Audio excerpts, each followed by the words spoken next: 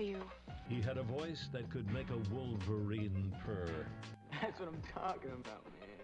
Wait a minute. I know you. Check out the name tag. You're in my world now, Grandma. I know that, dude. He's a modern-day Yoda. I'm your hug bearer. Allow myself to introduce myself. Greetings and salutations.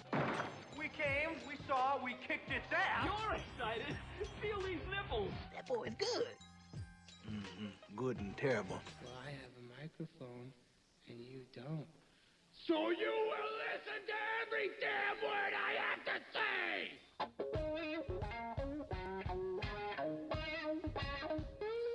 This is the Mike Rutherford Show on the Big X. Sportos and motorheads, geek bloods, wastoids, dweebies, they all adore him. They think he's a righteous dude.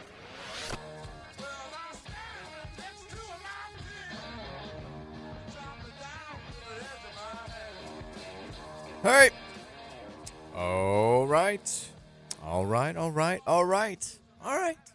Welcome in, everybody. It is Thursday, February 29th. Happy leap year, happy leap day to you. This is the Mike Rutherford Show. We're coming to you from the world-famous University of Louisville College of Business Studios. If you want to take your career to new heights, you can do so with an MBA from the University of Louisville. They've got competitive 11-month paid internship opportunities that provide you with valuable industry experience. It's the MBA that pays. Get started today, and you can earn your degree in just 1 year. Visit business.louisville.edu to learn more. We're on the air today from 3:05 until 6 here on 1450 AM, 96.1 FM, streaming all over the planet Earth and beyond. You know it's better as the Big X. We're back here on a post-loss Thursday. It's going to be a little bit of a Groundhog Day show once again, but that's okay. Mike Rutherford here. Roman is here as well, producing the absolute hell out of the show. Roman, how are you? I'm doing well. How was your Wednesday night? How's your Thursday been? How are you enjoying this this leap year, leap day? My Wednesday night, it was about as good as it could be, I guess. Doesn't sound too enthusiastic. Some betting things. Kyrie Irving had 4 assists before halftime. On my parlay, I'm looking at a green line over the mark. And then about 2 or 3 minutes later, back down to 3. And then he doesn't get one again. How does that happen? It's tough. Stat error? I guess so. I don't know. So I was watching the Louisville game when it happened, but I'm obviously watching the Mavericks game cast because I see that he's close. Like the game cast on the ESPN app, and then I see that he has 4. ESPN says 4. DraftKings says 4. Then they both say 3. I guess they had an error. That's obnoxious. Yeah, very. Don't enjoy that. But outside of that, solid Wednesday. Yeah, solid Wednesday. Pretty good Thursday so far. Do you know? So this is leap year. We do this every 4 years. Do we call it leap day? I know it's a leap year, but I guess technically this is leap day. Do you know, Roman, why we do leap years? I've heard. I used to know. I've already forgotten. So here we go. We follow the Gregorian calendar. Okay. Which basically is we count days, we count years by how long it takes for the Earth to make a full rotation, to orbit the sun, basically. And it's not exactly 365 days, the time it takes the Earth to make one successful orbit around the sun. It's actually like 365 days and like 6 hours. So those 6 hours, they don't just disappear. So once every 4 years, we have an extra day on the calendar to kind of recalibrate and to get our cycle back on, back on track.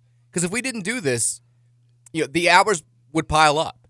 So let's say, it's July. We live in an area where it's very, very warm in July. If we never had leap years, all those missing hours, they'd add up into days, weeks, months, and eventually, like a few hundred years from now, July would wind up taking place in like the cold winter months. It would be like in November and December. So that's why we do the leap year once every 4 years. Get ourselves back on track, back on the solid Gregorian calendar. Does that make sense? That makes sense. There you go. That's why we do it. It does delay John Rothstein's Rockin' March Eve for 1 day, but we are now in the midst of that. We'll set your clock, your alarms for midnight tonight. All the college basketball bennies are going to be tweeting this is March and sharing videos about it being March and all this stuff. For us, it's a little bit different around here. I'm kind of just ready to get on with it at this point. It's very strange. It's very rare to have a year where, most teams in college basketball at the power conference level, they're going to play 3 full regular season games in March, and we are included in that list. Typically, you get to March, it's like, oh, maybe you have a March 2nd home game, maybe you have 2 games in March, but then you're ready for the conference tournament. This year, it's one of those late tournament years, and so Louisville still has 3 games to play as we go to March. I think that most people now are wishing we had no games left to play, or that at least some of these 3 were on the road and not at home, so they didn't feel obligated to go. But that's where we are. 3 games in March, and then in less than 2 weeks, we'll have the conference tournament down there in Greensboro, where everyone's just kind of going to be waiting to see what happens next, what the next shoe to drop is, and that's what the conversation today is going to be a lot like. We want to hear from you, of course, today on the Thornton's text line. Hit us up at 502-414-1450. Thornton's has the best deals for you all 2024 long, all leap day long. If you want to take advantage, become a Refreshing Rewards program member today. Download that app. Sign up, and then you'll be saving money at the pump and saving money inside anytime you stop into one of this area's 55,622 Thornton's locations. There's that many of them for a reason. They know what they're doing. They're having a great time. They're saving you money. You're having a great time as well, and then you're texting us at 502-414-1450. So we'll talk a lot about the game last night. We'll talk more probably about the big picture stuff, which is, I think, obvious at this point. I did not bet much last night. I only bet 1 game, and it was a small amount because I have a small amount in my DraftKings account, and I'm trying not to redeposit. But I did bet on our Minnesota Golden Gophers to cover the spread against Illinois, which they did heroically. I did not, thankfully. I avoided, both of us picked the Auburn to cover the 7.5, and it was one of those just terrible bad beats if you're a gambler. Because Auburn, it's a nip-and-tuck game the entire time. They're right there. It could be anybody's game. And, of course, when Tennessee fades away late, they hit some garbage time free throws, and they go ahead and they win by 8. So that was that would have been a bad look for me, but thankfully I stayed away from that. Didn't have a Roman bad beat there, but you just a small bet last night on Minnesota. Cash that. Feeling good. Feeling like the mojo's back, and we'll make some big bets later today. Do you have any big bets in mind for our Thursday? I do. I've got some. Now, you've said this before, you're more of an NBA guy.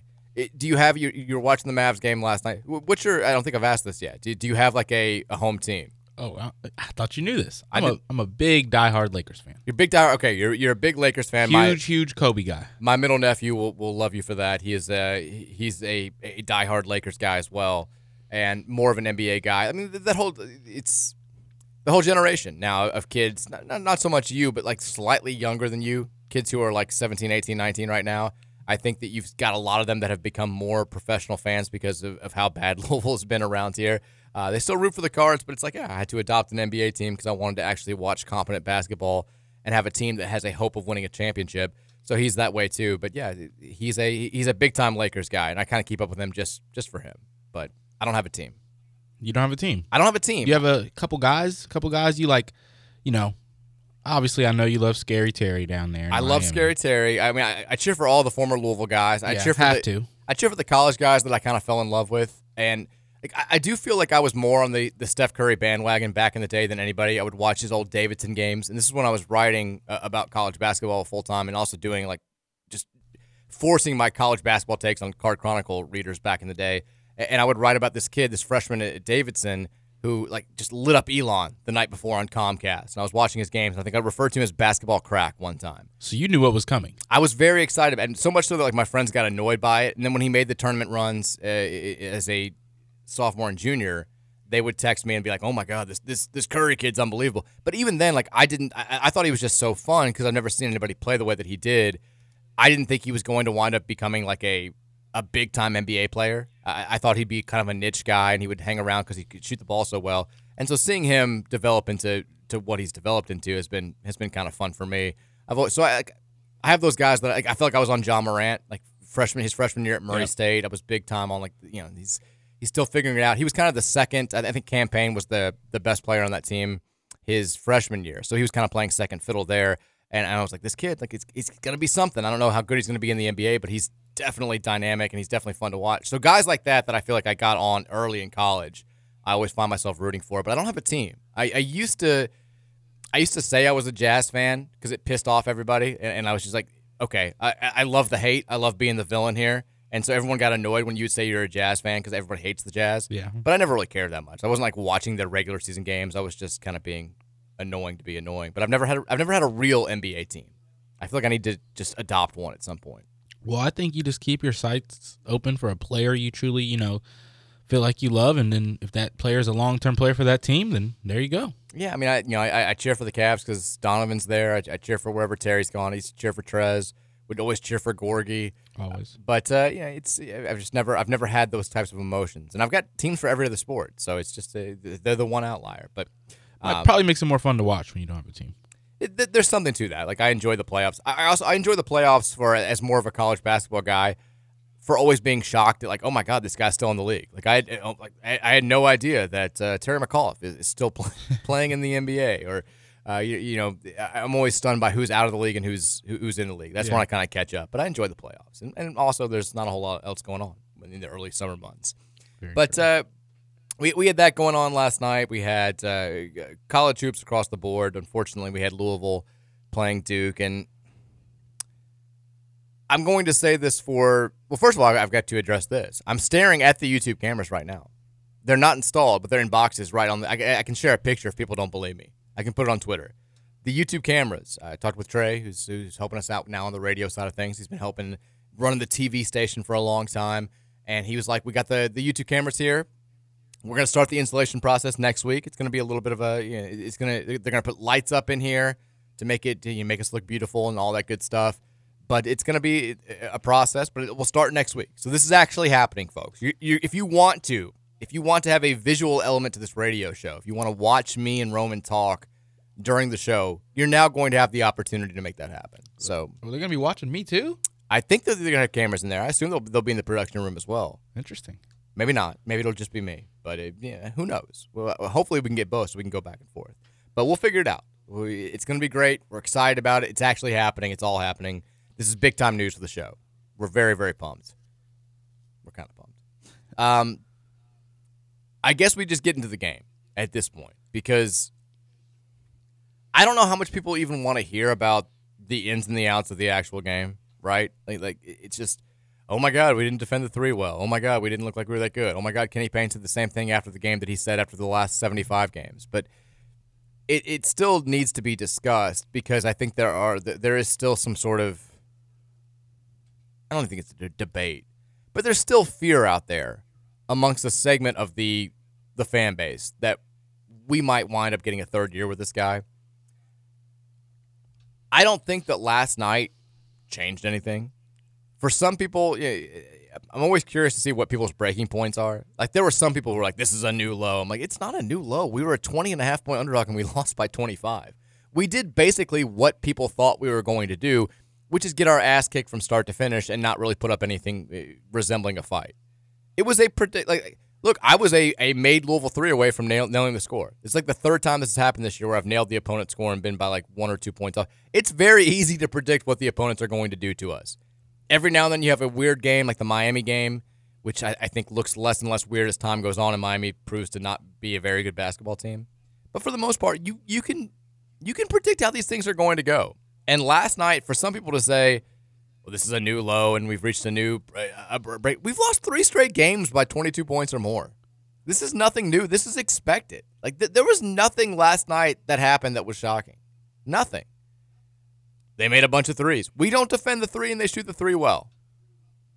We didn't shoot the ball well from the outside. We're not a good shooting team. We're like 16 of our last 75 from three.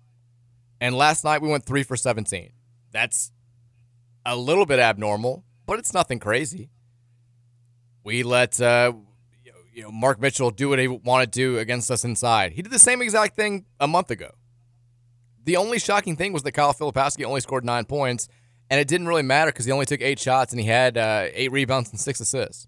Like, he still kind of, I'm not going to say controlled the game, but he did what he wanted to. It's like, oh no, we're going to take him away. Brent Huntley-Hatfield was effectively physical with him in the post, and so Filipowski was like, cool, I'm just going to pass to one of these 8 wide open guys on the perimeter, and they're going to knock down threes. Jeremy Roach shot the ball well. Jared McCain shot the ball well.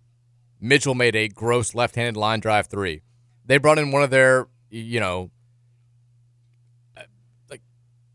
end of the bench kids, who I'm sure is the son of some CEO of a Fortune 500 company, and he hit a 3 at the end of the game. Like it was what you expect in that game.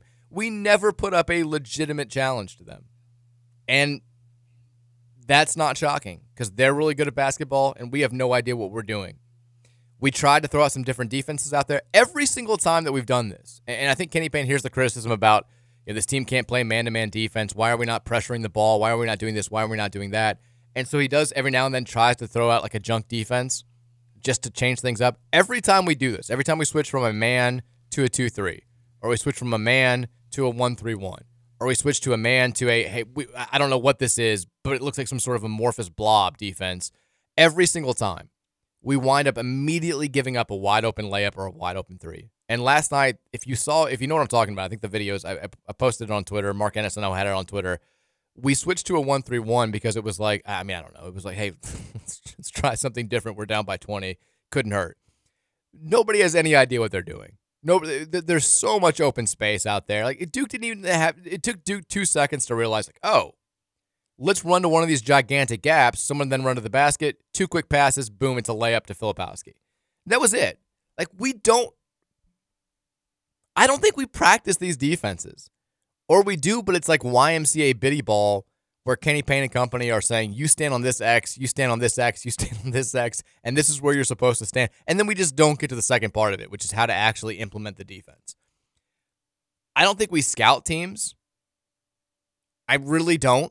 Like, if we do, it never shows up because we don't seem to have any idea of what the opposing players' tendencies are. And this is the most apparent, and this is something we've talked about for the last 2 years consistently. It's most apparent in the fact that we just let really good shooters take wide open shots from the outside for a full 40 minutes, pretty much every single game timeout.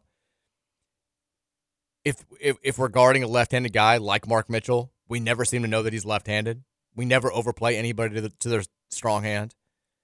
We just, some of it is on the players, the effort level, and defense is 70% effort. But a lot of times they're playing hard and they just don't seem to have any idea what to do. And that's 100% on the coaching staff. And it hasn't gotten any better. I guess we're moderately better defensively than we were a year ago. We're still the worst defensive team in Power Conference basketball. We now, and if you're listening to this, you probably know these stats by now. But last night made it official. We've lost 20 games 3 times in the history of this program. We've played basketball for 110 years. 3 times we've lost 20 games. It's happened in both years under Kenny Payne. He's now responsible for 2 of the 3 20-loss seasons in the 110-year history of the Louisville men's basketball program. Maybe an even more staggering stat. We've won 12 games in 2 years. We've won 12 games in 2 years. We've lost by 20 points or more 14 times. And credit to Corey Price, who does UK basketball stats and comes on KRC, I think, on a weekly basis to do trivia, for pulling that out. But it's like, if anybody is trying to argue that this is okay or that this is going to get better to a point where we're going to be competing with the best teams in college basketball, that's the only stat you need. We are less than 2 weeks away from the end of Kenny Payne's second season. And we have more losses by 20 points, at least 20 points, than we do just basic wins. It's unfathomable at a place like Louisville that regardless of any circumstances, you could put up those numbers. If you need more, we've trailed by 15 points or more in 60% of the games that Kenny Payne has coached.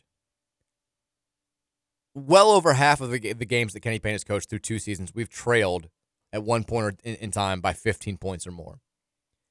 Remember when it was like unheard of that we went 3 straight seasons under Rick Pitino without losing a single game by double digits? We've lost 14 games by 20 or more, and we're just used to being behind by 15. It's gotten to the point, think about the conversations that we were having a month ago, where we're losing games by 16 to North Carolina and 14 to Duke, and we're like, this is actually pretty good. At any other point, I'm talking the low points of the Denny Crum era, where we're only 7 seeds or we're only 6 seeds. We're limping into the tournament as a 10 seed. The Rick Pitino NIT teams, even in those years, if we're losing to really good teams by 15 or 16, nobody's talking about how well we're playing. Nobody's talking about this is good, we're making progress. It's the worst thing in the world for Louisville, a bad Louisville team, to lose by 16 to North Carolina or to lose by 25 to Duke. Like, the fact that we're justifying this it's still, to me, just a shocking thing. And I think now that most people see the writing on the wall, which is, and let me say this in no uncertain terms, it is a 99% deal that the week of Louisville's last game, which will be in the ACC tournament, so 2 weeks from now, we will be moving on from Kenny Payne. They're not waiting for the buyout to drop. They're not waiting to see if Kenny can convince Josh Hurd in a face-to-face conversation that he deserves a third year, getting money together. Like, this is going to happen soon after Louisville loses in the conference tournament, which, by the way, we now are locked into the 12 to 15 seed range. We can't be. We've got 3 games left, and we already can be no better than 12th in the conference tournament. And I'll spoil things a little bit here. We're not going to be 12th in the conference tournament. We're going to be the 14 or the 15 seed, and in all likelihood, we're going to be the 15 seed. Georgia Tech now is 2 games clear of us in the conference standings. Notre Dame's won 6 games. Miami is actually third to last at 6-12. We're alone in last at 3-14. 2 full games behind Georgia Tech with 3 games to play. We're going to be, in all likelihood, the 15 seed, playing at 4 o'clock on the day of shame, ACC Tournament Tuesday. And whenever we lose, if it's that day or the next day, I think within 48 hours, we're going to move on from Kenny Payne. And it's something to look forward to. Like, I know that Kenny Payne is a nice person. I do. I know that he has endeared himself to a lot of people at U of L. And I know because they tell me. Like this guy, super nice, very easy to work with, one of the nicest coaches we've ever been around. I'm still at a point now where, just based on the way that not just the way the team has played, but the way he's handled himself with the press conferences, the lack of attention to detail, all this stuff, I'm just ready to just not hear about Kenny Payne anymore. Like, I know he won a national title here. I know he's a very nice person. I know he's done great things for the community. I need a little bit of time away from Kenny Payne whenever this ends. I don't want to hear his name. I don't want to think about the post-game press conference. I don't want to think about the way – I don't want to think about anything about this 2-year period of time, because this has been – it's been beyond the word that I used when I was talking about the potential of us hiring him in 2018 or 2022, which was disaster. It's been beyond a disaster. The fact that we are 206 in the net rankings. We are on track for back-to-back years where we're going to rank in the 200s in the metric that the NCAA Tournament Selection Committee uses above all others. That's beyond any of our worst fears. We thought 2 years ago was as bad as it could possibly get. Winning 13 games with Chris Mack leaving in the middle of the season, Mike McGee's taking over. We still won a game in the conference tournament that year. We started off 4-0 in the ACC that year. We won 13 games, and we thought that was the worst season we were ever going to see in our lives. And we're sitting here now, and it's very apparent that while this season has doubled our win total from a year ago, this is going to be the second worst season that any of us have ever seen in our entire lives. You just can't continue, and that's the case. And it's just, I don't want to think about it anymore. I mean, Kenny Payne gets out there after the game last night, and you're wondering if he's ever going to just break a little bit and just kind of say, this isn't working. I'm sorry. It hasn't worked. Like anything along those lines. Different, right? Like, it's just, he plays the hits after every single press conference. He goes out there last night, and you know, I'm kind of thinking that this is going to be the night. Like, he's looking a little sullen on the sidelines. I'm kind of thinking he's going to go out there and be like, you know, not say like, I know I'm going to get fired, but kind of imply that he knows he's going to get fired and that he's sorry that this hasn't gone well and that just it's not working. And instead, it's the same old bleep. he used the word fight, I think, 17,000 times. Like, it's just his answer to everything is got to fight more. They got to fight. They got to want it. And now I'm really and truly wondering if he thinks that he's like, I think he's confusing his life with Yoda. It's like that Always Sunny episode where Danny DeVito's character keeps confusing his life with John Rambo, and they're like, I think you genuinely think you're John Rambo. Like, he keeps saying, he said after the game last week against Notre Dame, where he's like, winning players, championship players, tough players, and the greatest players, they're going to will a guy to miss a shot. Like, that's not really how it works. And then last night he says that he told Trey White in the locker room, you're a good basketball player. You have to will us to win. That's insane. There's no basketball force out there that exists where he's like, you got to want it more. Well, I will say LeBron was willing last night, if you saw that comeback. But you have to. It's like you have to teach him how to will at least. You haven't done that if that's what you're expecting him to do. There's just never any accountability, and I think Eric Crawford wrote this in his. He's written some variation of the same thing. We're all on the same page where it's like we don't know how to say the same things in different words that we've already said a bunch of times.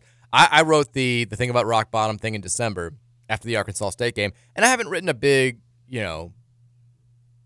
overarching state of the program type thing since then because I think I said it all I needed to say at that point. Like, there's no point in rehashing it. I just go back and read that thing in December. It's all still how I feel. But, Eric, I think he has to write certain things, and so he's written the same variation. And he kind of said the same thing in his story last night for WDRB about this is done, it's over. At some point, like Kenny Payne, he needed to give the fans and everybody a clear picture of like how he was going to fix things, like what schematically he was going to do to make sure that last season didn't happen again this year. And it's just never happened. It's always just these vague, kind of generic responses where we've got to fight more. You got to understand what that name on the front of the jersey means. You got to play for each other, play for your brothers. They got to understand what it takes to win. Like, there's never any, like, when you hear a really good coach go through a tough spell, they're laying out exactly what's not happening correctly. Like, they're laying out, this was our game plan. We thought they weren't going to do this. They countered with that. We weren't able to counterpunch because of A, B, and C. And we've never once gotten that. I mean, you had, and I hate doing the comparison thing, but it's a natural thing to do. I mean, you had Rick Pitino coming out and just laying his team out a week and a half ago and getting a lot of criticism for it. I was just thinking about that. He's talking about the lack of lateral quickness of his players. He's talking about, they can't do this. We haven't come together, all this stuff. And he gets a lot of criticism for it. And I think there were a lot of people who also were saying, like, watch how his team responds to this. Like, this is all a motivational deal. Like, he knows what he's doing. And he did similar things at U of L, where he wasn't afraid to call particular players out and say, like, we've got to do, we suck at this. They're terrible. And all they've done since then is respond with 3 straight wins. They beat Georgetown. They hammer a really good Creighton team for a quad 1 win. And they beat Butler last night. They beat the absolute crap out of Butler last night at Hinkle Fieldhouse by 13. And now all they have to do, they beat DePaul and Georgetown, the 2 worst teams in the Big East. All of a sudden, they're on a 5-game winning streak going into the Big East tournament. They're 19-12. They're 11-9 in the conference. If they win one conference tournament game, they've probably got a really good chance of making the NCAA tournament, which seemed extremely unlikely a week ago. But he, that's something that a coach who's done this for a long time, he knows the type of response he's going to get. And then he plays bad cop one day and then turns around the next game and is like, I apologize, and my players mean so much to me, and all this stuff. And you can roll your eyes at the hyperbole, deservedly so. It works. Like, what doesn't work is Kenny Payne saying the same exact thing that he said after every bad loss for the last 2 years. There's never any real accountability. It's like he's so unaware of why things are this bad. It's like he hasn't truly figured out where he went wrong. And I think that's why we get so much vagueness and so much of a bailout in his responses, is because there's no way he knows what went wrong. Or even worse, he doesn't think that anything's really wrong. Yeah, that's what I was thinking. Like he clearly doesn't think it's as bad as it is. Like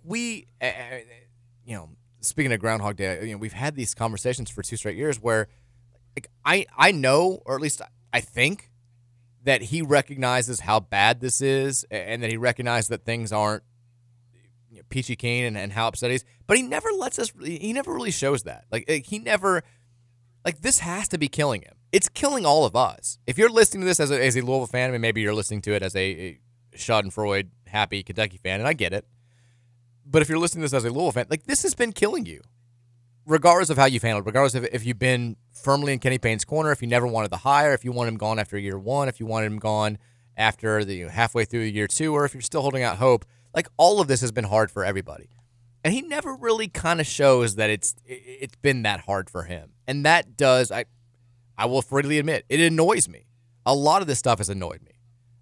Constantly reminding us that he didn't really want to take the job and had to be talked into it. It annoys me a lot. This is a job that a lot of coaches out there would crawl across the country to take.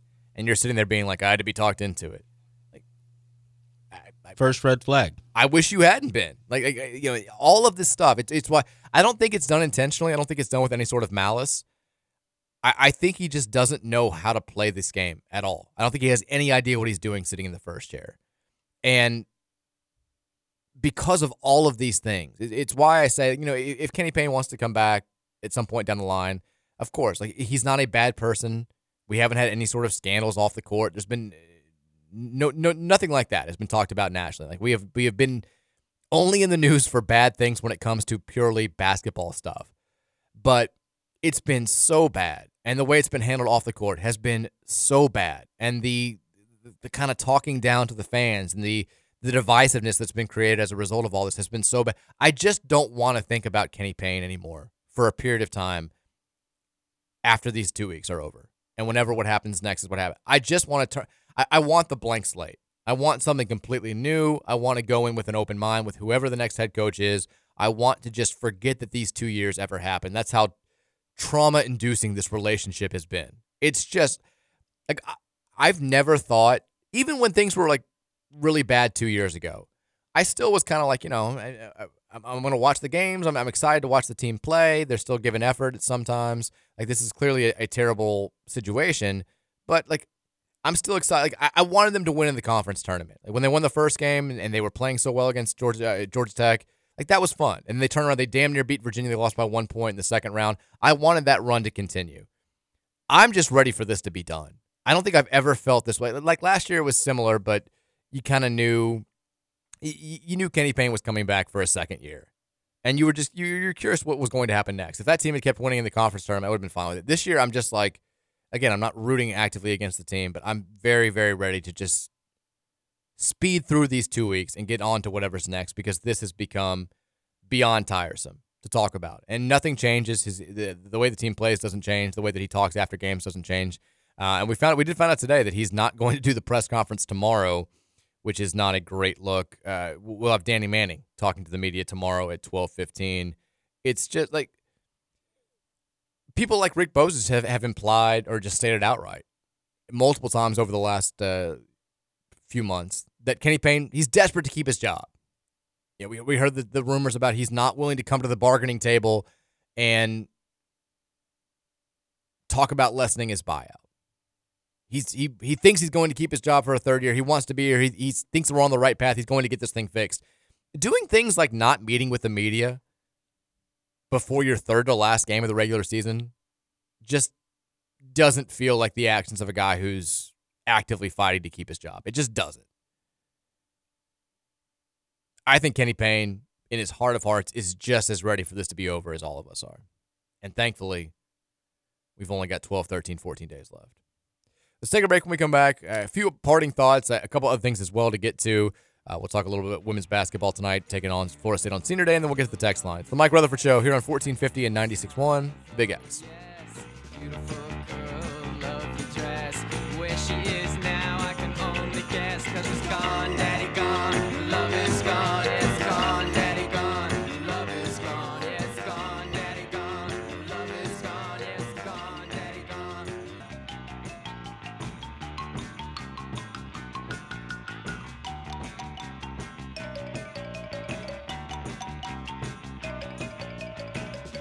Welcome back in.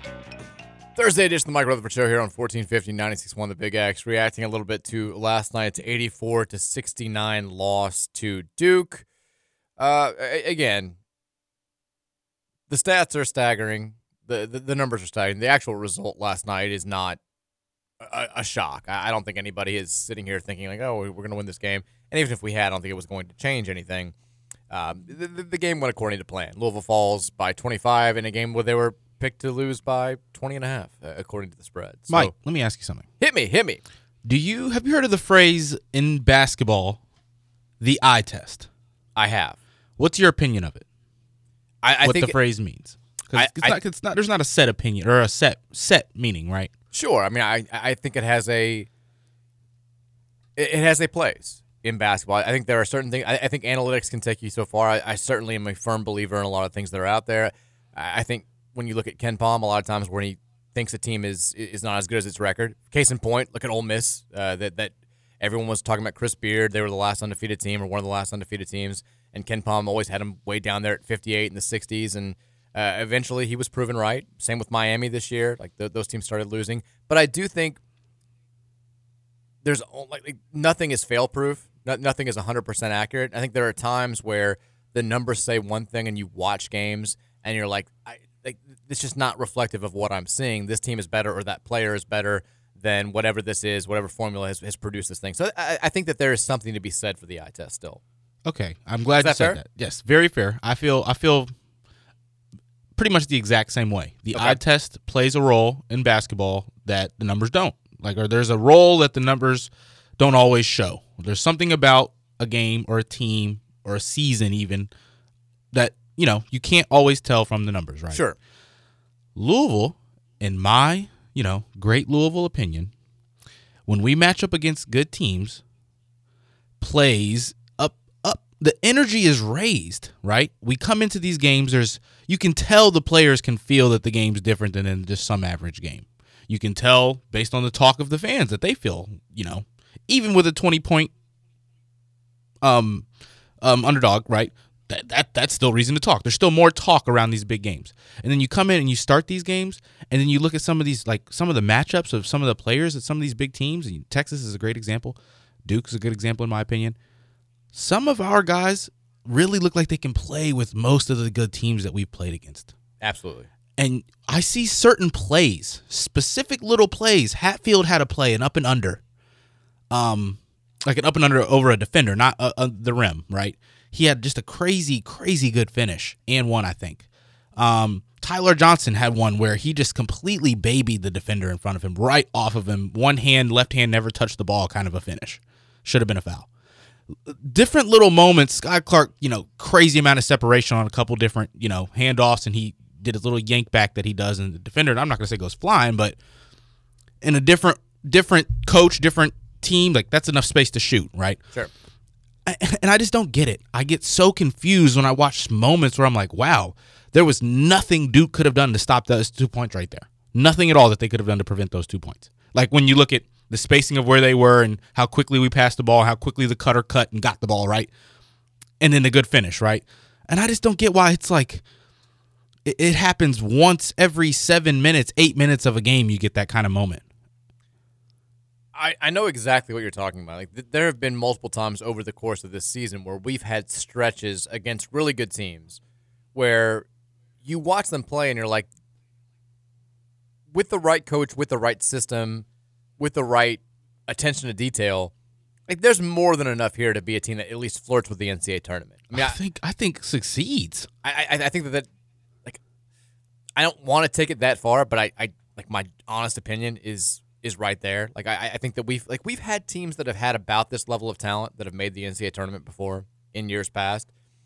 You watch even the time where I think this set in the most for me was the first 8-9 minutes of the Kentucky game, where we're playing at home, they're juiced up, and we got guys that are just kind of going around, and part of this is because Kentucky is not a good defensive team, but we're scoring at will on them during the opening 2 segments of that game.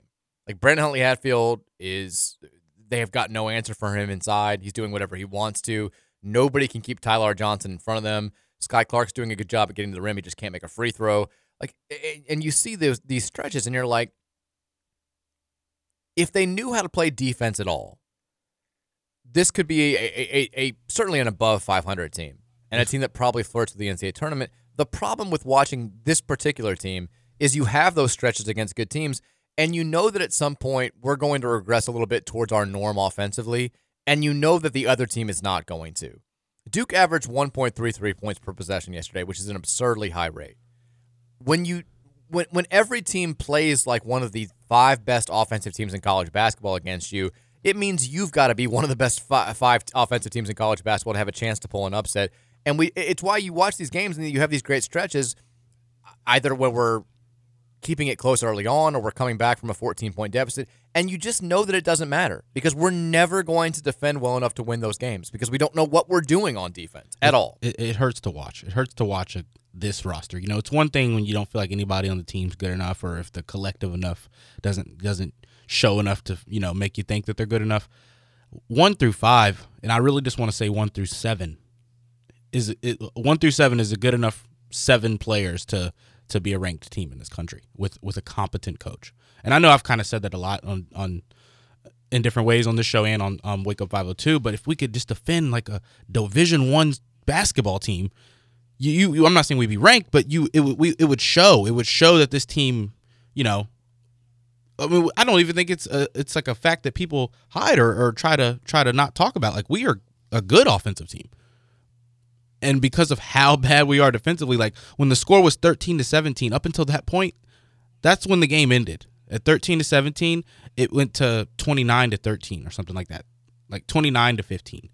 You know, they just went on this run where it was not an even 2 sets of teams anymore, and obviously it wasn't before then. But in that first, 6-7 minutes of the game, what you're seeing, you would think could go on a whole game. And this is like, oh, those 2 teams, if you just didn't know anything at all about basketball and you turn on those first 6 minutes, you would think Duke's better, but you think it's going to be like that the whole game, right? Mm-hmm. Like a lot of college basketball games are. No. There's always a run coming. Always. You always know it's coming. And look, I think we have talented offensive players. We don't run good offense at all. It's what relates to the dry spell. I mean, you had we're running 3-man weave at the top of the 5 feet beyond the 3-point line last night when we're down by 18 with 6 minutes to play, and it's like you would think we were up 18. What the hell are we trying to accomplish here? But I really and truly, I know last year the big debate at this point in the season became, just how talented are these players? People keep talking about the talent Kenny Payne inherited, and look, for the people who were saying there's not enough talent on this team to be very good at all, you kind of have a feather in your cap because the guys that transferred to other programs have been by and large dismal. El Ellis has had a bad year at Arkansas. Kamari Lands has not done much at Arkansas State. Sidney Curry's been fine at Grand Canyon, but he's still playing as a backup on a really good mid-major team. The other guy, Roosevelt Wheeler, hasn't done anything. The guys that have been good this year that left Louisville are the guys who left from Chris Mack's last team. Like Matt Cross has had a really good season. Dre Davis is lighting it up for Seton Hall. But the guys from last year's team, by and large, have been pretty bad at their new location. Jalen Withers hasn't done much for North Carolina. But I think when you watch this year's team, like Brandon Huntley Hatfield could play anywhere in America. I wholeheartedly believe that. Like, he could play anywhere in America. He has every single skill that you need from a big guy. He plays hard. I think early in the season there were some games where he just kind of was deer in the headlights and was upset when he would sort of fold his tent when he didn't get the ball enough on the post when he was open. And I get the frustration, but he's played through those frustrations as the year's gone on. He's gotten better as a defender. He's really, really solidified himself as a guy who, whether it's here or somewhere else next year, if he wants to stay for one more year of college basketball, I think can be a really productive, third-team all-conference type player in a good league. I think he can be that good, for sure. I stand by my belief that Tyler Johnson has the potential to be one of the better guards in college basketball 3 years down the line. He has stuff that you just cannot teach. You mentioned the play where he shows the ball and goes right around to the guy to the left and finishes and should have gotten a foul call last night. That's one of those plays where you're like, okay, any coach in America can work with this. There are things he has to get better. He has to cut down on the turnovers and the erratic shot selection. He also has to get better with his outside shot because eventually that's true. People are going to just play 4 feet off him and just dare him to shoot from the outside because nobody can keep him in front of them. But the outside shot is bad. And defensively, it's feast or famine. He's gambling a lot. Sky Clark, I think he is what he is. He can be a good player in the right system and when he plays within his limitations. I think that Sky Clark still thinks he's much better than he actually is. And maybe if he gets humbled a little bit more as time goes on and he chooses to just kind of play within himself a little bit more and not try to make the crazy pass on a crazy drive or the crazy finish that he's not capable of doing, I think he can be a really solid college basketball player. The one guy, I mean, because I do think there are players on this team that have gotten better. Huntley Hatfield is the biggest example. The one guy who's kind of the opposite, and I hate singling out players like that. Mike James is bad right now. He's not. He has not been good. He's just not. I think the book is kind of out on him. You saw that the first team that really did this was Steve Forbes from Wake Forest, where they were like, we're going to run you off the three-point line. We're not going to let you catch and shoot. We're going to make you beat us off the bounce because we don't think you're very good at that. And he couldn't do it. And he hasn't done it since then. Like, teams have not let him be a catch-and-shoot guy who can either catch and shoot, or if you're off balance and you're late to a closeout, can pump fake you and then get his drive going. Like, they're making you beat them in straight man-to-man, straight-line drives. And he's, like his ball handling hasn't improved at all in the last 2 years. He's not, like, every now and then he finishes stuff, but he kind of tries to do this thing where he just drives recklessly into the paint and throws up a crazy shot and uses his strength to score or get a foul call. And when he doesn't get that foul call, it just doesn't work. And the outside shot hasn't been falling recently. He's not a good defender at all. Like, he's always out of position, and some of that, I think, absolutely is on coaching. He never seems to really know what he's doing. He gives effort. He always plays hard. There's no question about it. He just hasn't been very good for us recently. Like, he's the one guy on the team that you look at and you're like, I don't think he's gotten much better since the start of this season, or really since the end of last season. And that's a shame, because I like Mike a lot as a player, but he hurts us a lot right now. And then the young guys, Curtis Williams, I think he's in a freshman slump for sure, just cannot knock down an outside shot. To his credit, he keeps shooting. That's what shooters do. I still think that he has the chance to be a really good college player as time goes on. Caleb Glenn, I think he can be a Dre Davis type guy in a couple of years down the line. There are games where he's just going to be outsized in the paint and can't do a whole lot, but he's always going to give that effort. Like, there are, to sum up the point, like, there are enough pieces on this team to where, with the right coaching, with the right staff, with the right scheme, you're winning 17, 18, 19, 20 games. I wholeheartedly believe that. And I think the fact that we're 8-20 is a complete indictment on the staff. I agree. The other thing that came up last night, I saw people talking about, Kenny Payne doesn't talk to his other coaches. Well, I mean, I've hinted at it on the show. Like, I think everybody knows, like, he and Nolan Smith have had beef. Like they had a knockdown, drag, not physical fight, but they got into it over the summer, over the Trenton Flowers thing and the Tyler Johnson thing. Like, they have not been on good terms. It's why people are talking about, Kenny Payne, if he comes back, Nolan needs to be the only assistant that he brings back. I think if Kenny Payne stays, Nolan's not coming back. Like, I don't know if that relationship can be repaired. They don't talk during games. You see that? Like, there's never any discussion. Nolan doesn't look like he's talking to anyone. No, the only thing he does is talk to the players. He does a thing where he just he always just looks annoyed on the bench. He stands up and like throws his hands. Like, I can't believe they just did that all the time, that annoys me. Like, do some actual coaching.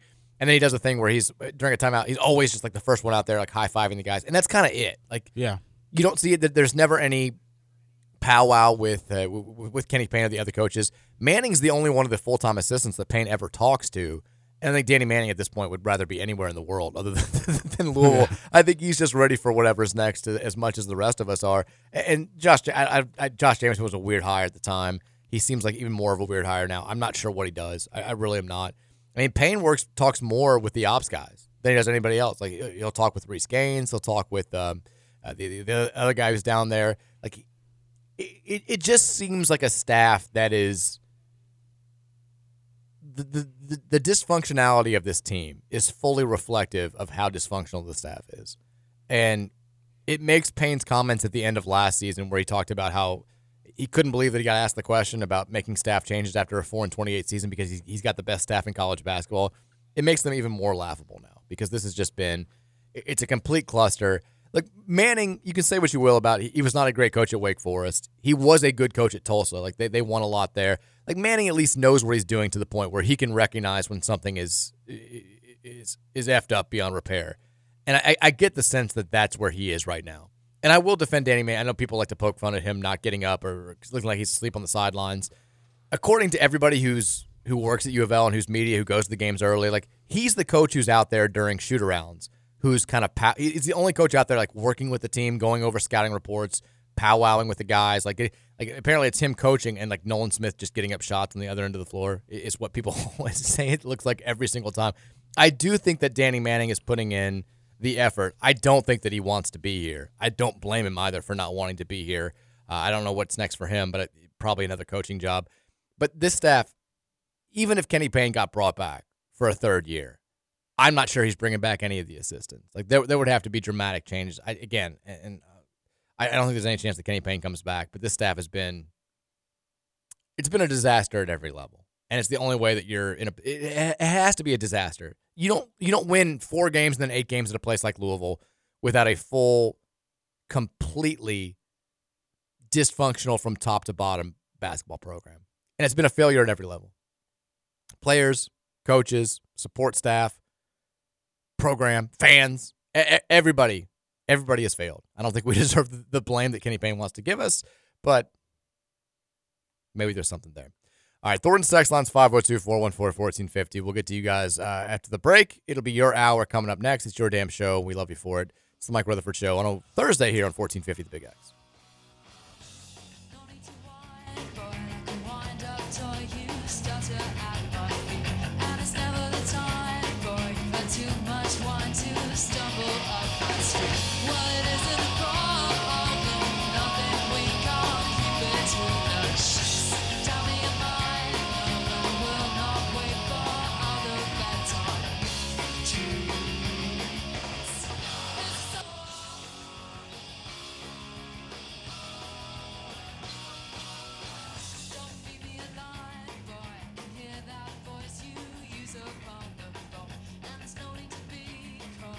Four o'clock hour here of the Mike Rutherford Show, 1450-961 The Big X.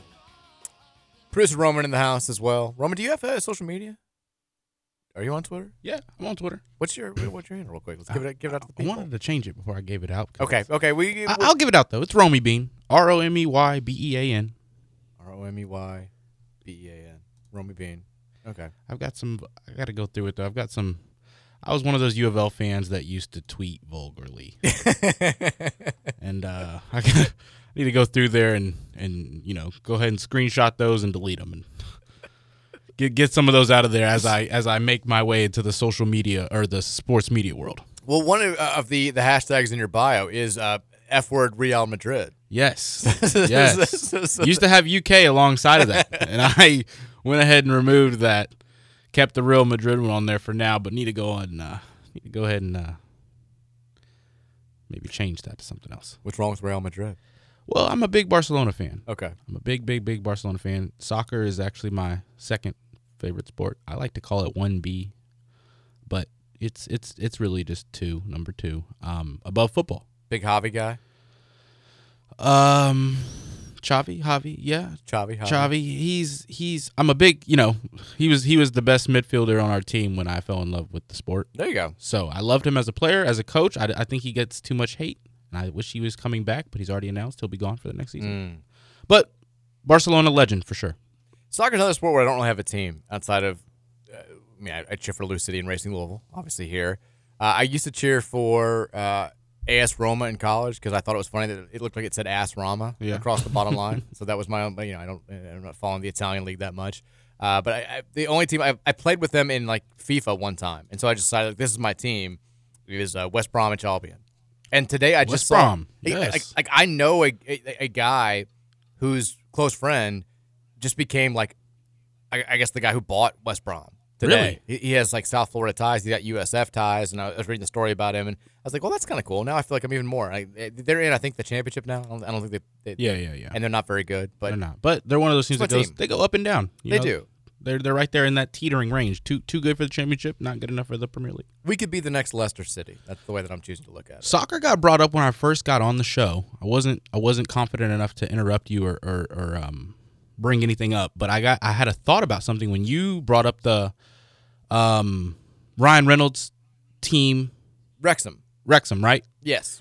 I wanted to ask you if you heard about the coach, and I should have looked up more details about this before I decided to rethink about it and bring it up. Have you ever heard about the guy in Europe? There's a soccer team in Europe. I want to say he's in the Netherlands, but maybe it's somewhere else. Have you heard of Football Manager before? You said FIFA. Have you heard of Football Manager? No, I haven't. So Football Manager is like manager mode on FIFA on complete steroids. Okay. And there's no actual playing. You don't control the players, but you are literally football manager. So you make all the moves, and then you make all the moves, and it's very, very, very detailed. And like I'm talking money, scouting. You know, you have to hire scouts. Your scouts have. I'm pretty sure your scouts have scouts. You have to pay this scout more if he has disabilities. Experience and judgment, right? Stroking players' egos. Yeah, and then if a scout will be cheaper, or a 2-star scout is cheaper than a 4-star scout, right? Little things like that. Finances are down to a T. You get to control everything. It's the whole entire process of running a team, managing a team. Because managers in European football, I'm not trying to go have a full-on soccer debate right now, but managers in European soccer, they're a little bit more. It's not just a coach. You're in control of you. You pick who you want to buy, and that's a big deal because buying players is expensive, and that's a serious thing. It's not like it's kind of like signing free agents, but you're literally buying them from the other team, and they're not free agents. But there's this player, some coach over in the Netherlands.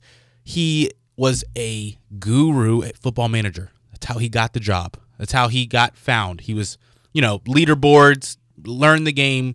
Had some crazy low-level Netherlands team winning the Netherlands League, going to the Champions League, winning Champions League, and it's like all simulation. It's all based on the players he bought.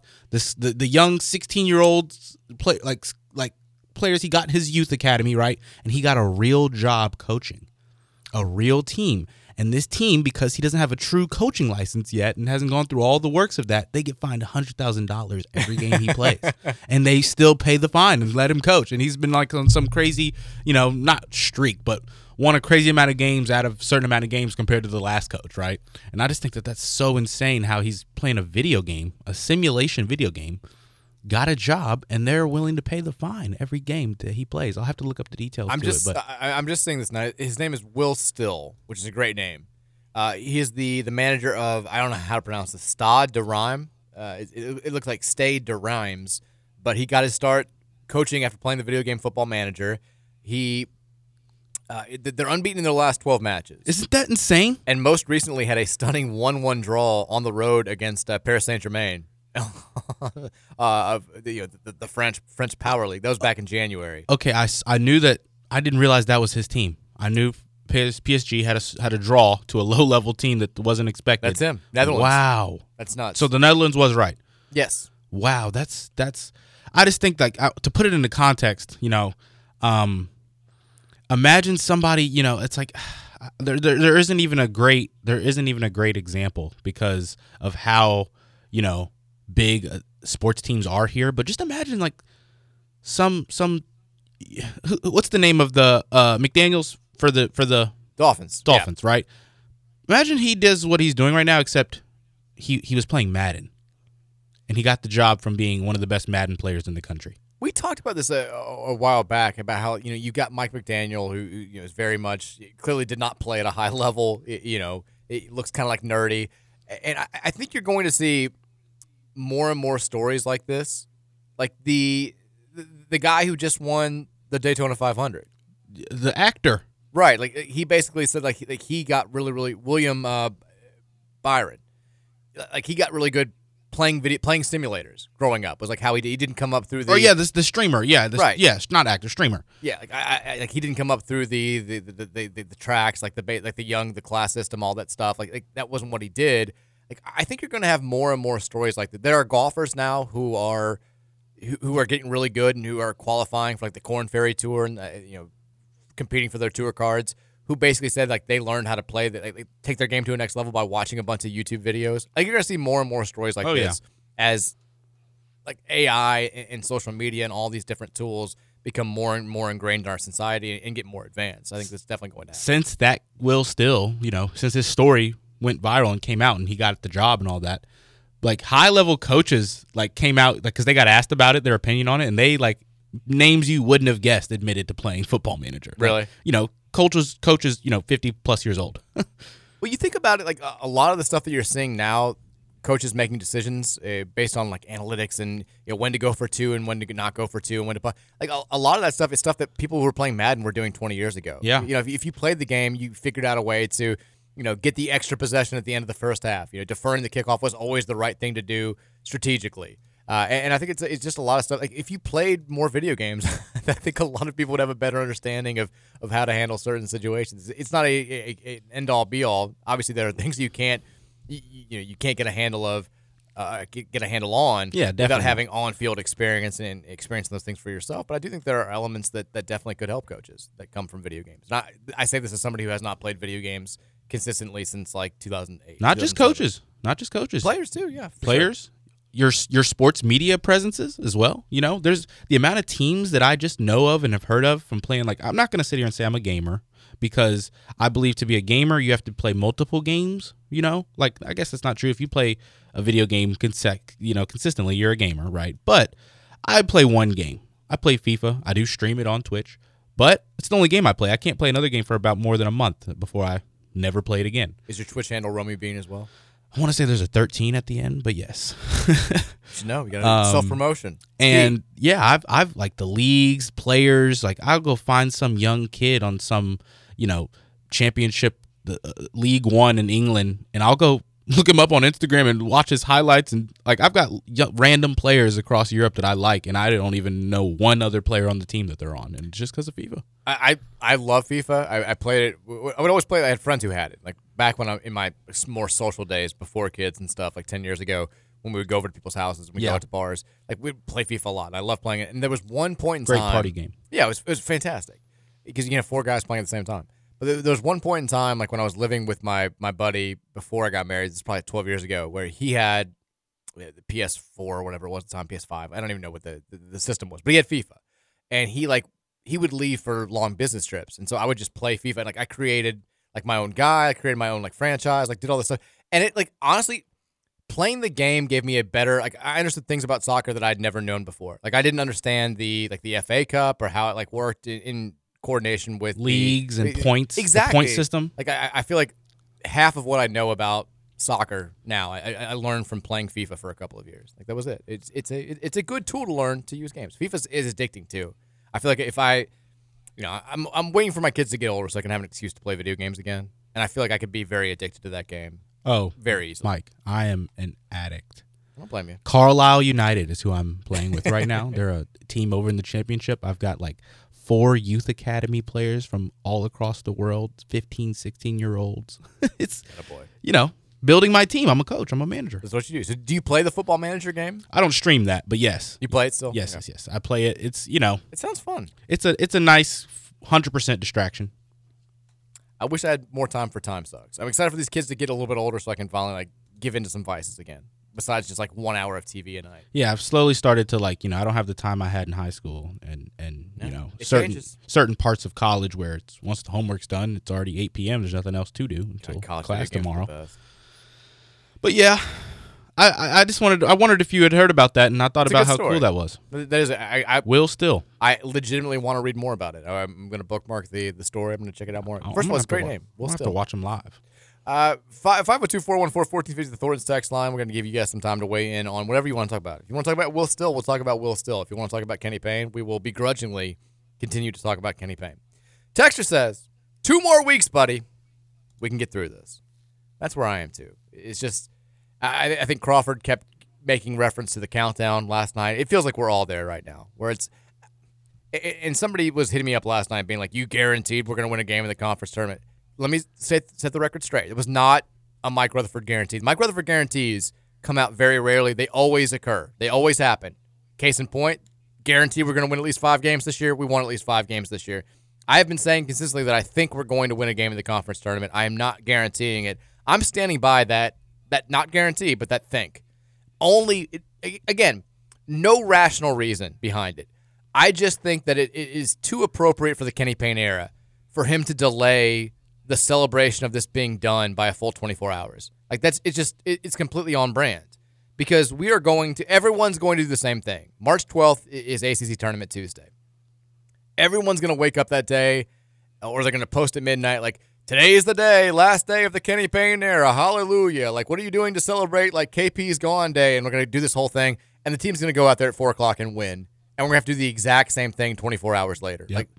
It's too on brand for him to win that game, for it not to happen. We're going to beat whoever we play. Now, I don't even know who it would be. So we're probably going to be and we're almost definitely going to be the 15 seed. I know Georgia Tech's the 14. I know, let's see, Notre Dame and Miami are tied for the 13-12. Boston College is going to be the 11. As of right now, Virginia Tech is the 10. I don't like that matchup as much. But if we can get like BC, or maybe Notre Dame could play their way up there, we can beat one of those teams. Can we? I believe you about BC. Notre Dame, the way they're trending right now, if they keep trending the way they have been the last 5-6 games, then I'm going to say all this. We're going to lose by 28 and just not show up at all. Now, we do play Virginia Tech next a week from 5 days, actually, and next Tuesday at home in a return game after they beat us pretty badly in Blacksburg. So we'll get a better sense of how we match up against those teams. Let me ask you this. So we've got 3 games that on paper, for any normal team, are winnable home games. We finish up with home games against Syracuse on Saturday, Virginia Tech next Tuesday, and then Boston College on Senior Day in 2 Saturdays. I mean, those are 3 teams. None of those are going to the NCAA tournament. They're all sub-50 KenPom teams. In a normal year, we would say, well, we got to win all 3 of these games. Like you can't afford to take a home loss to either of these teams. Do you think we win any of these last 3 games? Yes. You do? Yes. Up until the last week, I would have, because I thought we were going to finish 4-4 with our last 8 games, and we're looking more like 2-6 right now. We are over that stretch. We're 2-5 at the. Oh, hold on, the math doesn't add up. We're 2-4. I'm not sure we're going to win another game. They proved me wrong against Florida State at home. They proved me wrong against Georgia Tech at home. The last 3 games though have been so abysmal. They have. Boston College, the second half was terrible. I mean, we were up 8. And we they outscored us by 20 in the second half. We lost by 12. And in the last 3 games, we just haven't even showed up. 22-point loss. All right, take it back. 27-point loss, 22-point loss, 25-point loss. I mean, we're not even competing. I don't. People put more into the Pitt loss than I did.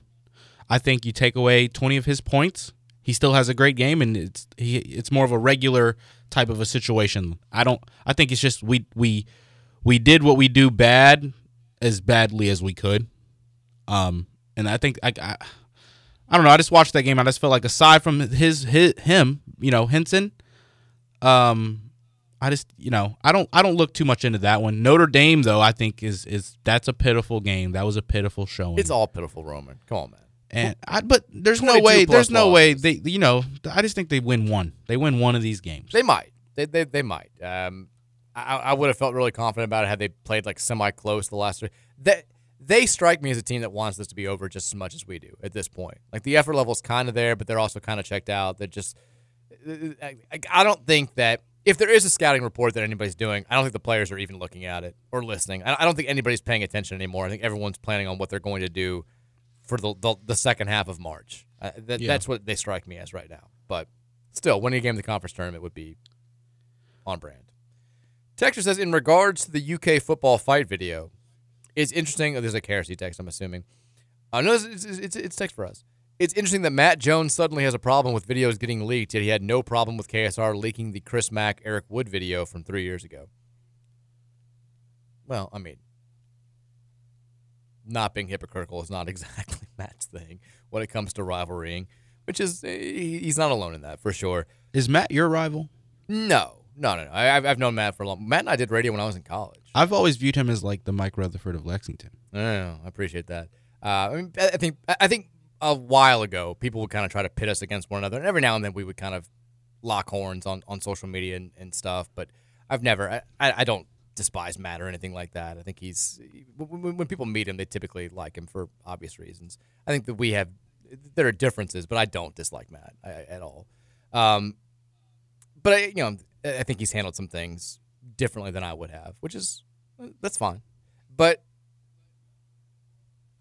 I get where he's coming from as far as the video. The problem with the UK thing, if I'm a UK fan, it's not that players are fighting in the locker room. That happens. It's normal. Yeah, very normal. It happens.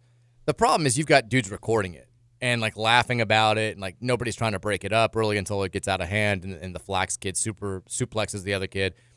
The fact that somebody's recording this is an issue. You don't let that stuff get out. And it got out. And it's a bad look for UK, for sure.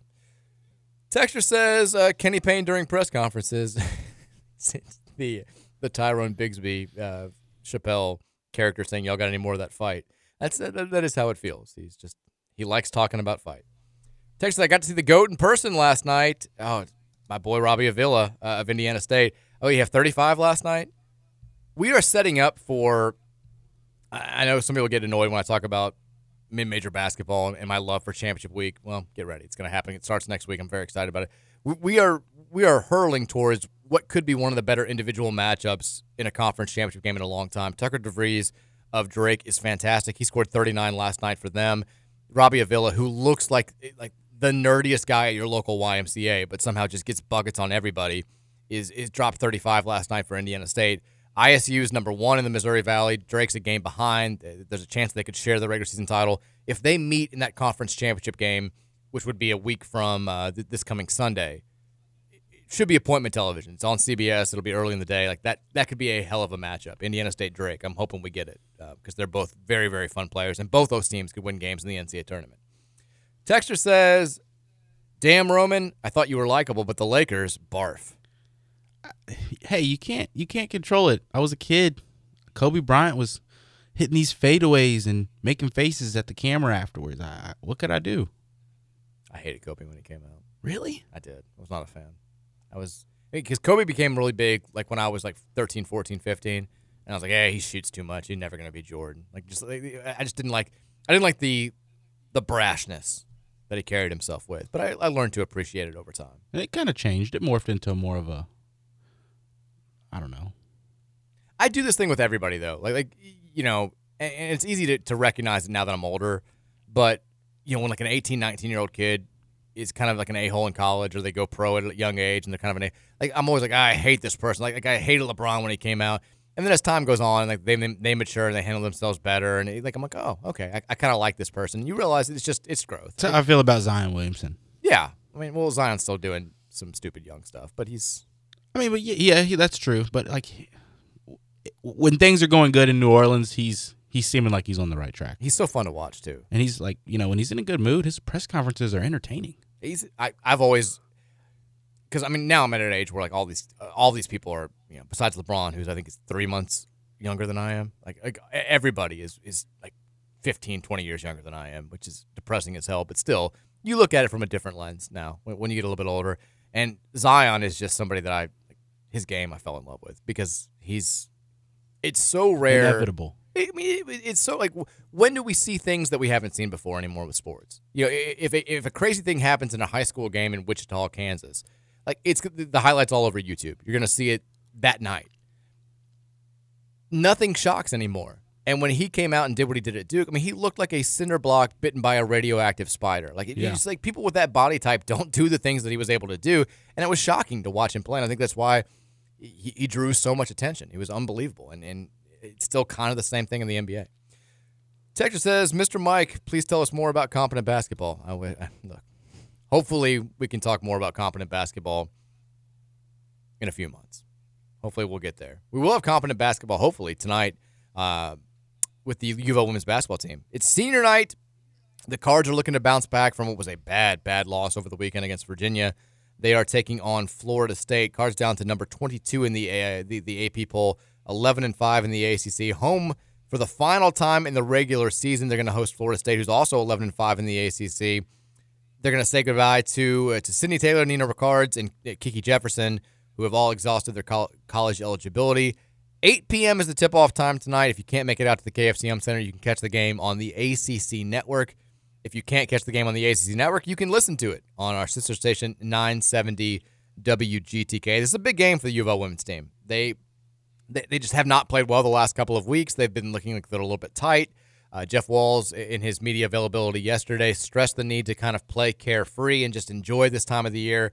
But this is, we've talked for the last couple of months about this team kind of having, maybe being near its ceiling and not being a team that can reach the elite of the elite. They can't beat those 6-7 teams that seem like the favorites to win the national title. And now the way that they've been playing for the last couple of weeks, barely beating Boston College, losing handily a couple of times to better teams, and then taking a bad upset home loss to Virginia, you're sitting here thinking, like, I don't know if we can keep the Sweet 16 streak going. Like this is a team that's trending towards being a 5 or a 6 seed, and they're not going to get to play at home it looks like, unless they win the ACC tournament and win these last 2 regular season games, which would include a road win over Notre Dame this weekend. That'll be tough. That'll be tough. I mean, they beat them at home a couple of weeks ago, but playing in South Bend is a different animal. They need to figure something out very, very quickly if they're going to go to the second weekend of the NCAA tournament for a 7th straight year, let alone become the only program to go to 6 straight Elite Eights. So I don't know. They don't have that star power this year. I think there's some players who are doubting themselves. It does seem like they've tightened up a little bit as the season has gone on, and hopefully they can find something tonight, because Florida State is fully capable of coming in here and winning that game for sure. They hammered Boston College in their last game, a BC team that almost beat us a couple of weeks ago. So hopefully Jeff Walls and company can get things right tonight. All right, we didn't do a good job with the text line there. We'll do better after the break. We're going to get through some texts. Hit us up, 502-414-1450, your thoughts, your comments, your concerns, your whatever, and we will talk to you after the break. It's the Mike Rutherford Show, the Thursday edition, here on 1450 The Big X.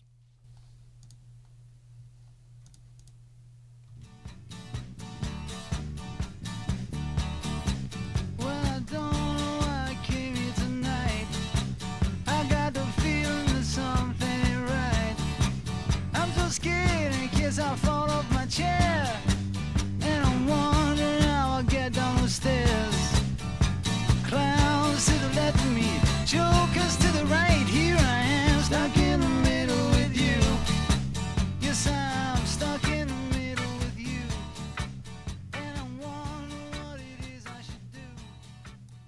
Pat Dennison here, inviting you to join me weekdays at 11 a.m. for the Hoop. Stuck in the middle with you. When you started out with nothing and you're proud that you're a self-made man. We're back into the show. We mentioned the YouTube cameras. They're in the boxes here. I'm looking at them right now. They're apparently going to get installed at some point next week. Somehow I just missed it when I walked in here. We have the big press conference WJIE 88.5 backdrop out there that's all set up. Roman, do we know what's happening? Do we know why that's up there? I don't. Is there some major announcement coming that I just don't know about? I haven't heard anything yet. Is Roman getting his own show? The spinoff already happening? Not yet. Not yet. I don't know. Who knows? We'll keep you updated. There are big things happening here. We're just not aware of all of them. There are also big things happening at U of L. Just big losses. Big losses happening. Big text coming in as a result of that. 502-414-1450 is the phone number to text your thoughts into the radio show. We're going to get some more text from you guys coming up. Texter says, we need to time the YouTube cameras for when KP gets fired. Start of a new era. Don't set them up yet. That's actually a good idea. To set the cameras up for March 12th, March 13th, and then we can have a celebratory. The thing is, though, I think, let me check this out real quick. The ACC tournament, I'm pretty sure, we're not locked into the 15 spot right now, but it's far more likely than not that we're going to be the 15 seed this season. And I think the timing of that will mean that we'll play during the show. If it's like last year, I think we played at 4 o'clock. I'm trying to make sure that I'm right about this. I was wondering yesterday how you go about that. 4:30 will be the tip-off time for the 15-10 game. So that we probably won't be on the air because they won't want us to compete with the pregame show, which would tip off would start at 3:30. I guess maybe we could start a little bit early, but does anybody really care that much about this? So the thing is, if Kenny Payne gets fired after we lose that game, we're not going to be on the air for that. But if it happens, we could easily lose on Tuesday. They could wait 24 hours, and it could happen Wednesday afternoon, and then bam, we're on the air talking about it. That'd be a great time for the cameras. I think that could definitely happen.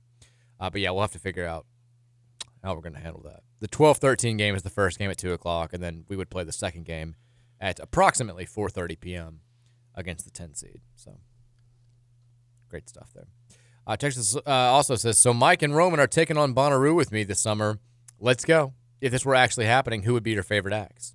Let's look at the list there.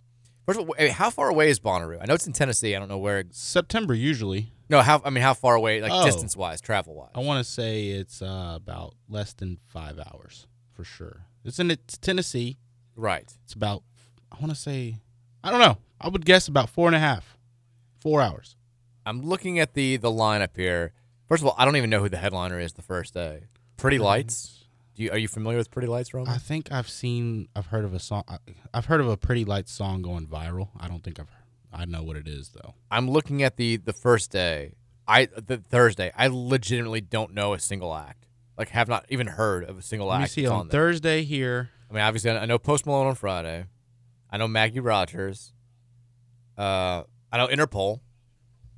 I believe that very first name Thursday is a DJ. Like the Big X, the plug, I believe is a DJ. But I don't know another name on there either. I know Friday, I know more. I mean, T-Pain. Gary Clark Jr. Dominic Fike's pretty popular. I don't know who that is. Sorry. He's my age. Girls my age seem to like him a lot. He's also an actor. Okay. Yeah, there's a lot of names here. I'm looking at this. I mean, I would choose Saturday because I like the Red Hot Chili Peppers. I like Cage the Elephant a lot. Shout out to Bowling Green. Shout out Cage the Elephant. Saw them at Waterfront Wednesday one year. Nice. And Fort Castle, but. And I've at least heard Gregory Alan Isikoff. I'm a big fan of. Like Sean Paul, obviously I know. Jean Baptiste. Yeah, but I would pick Saturday'd have to be the day.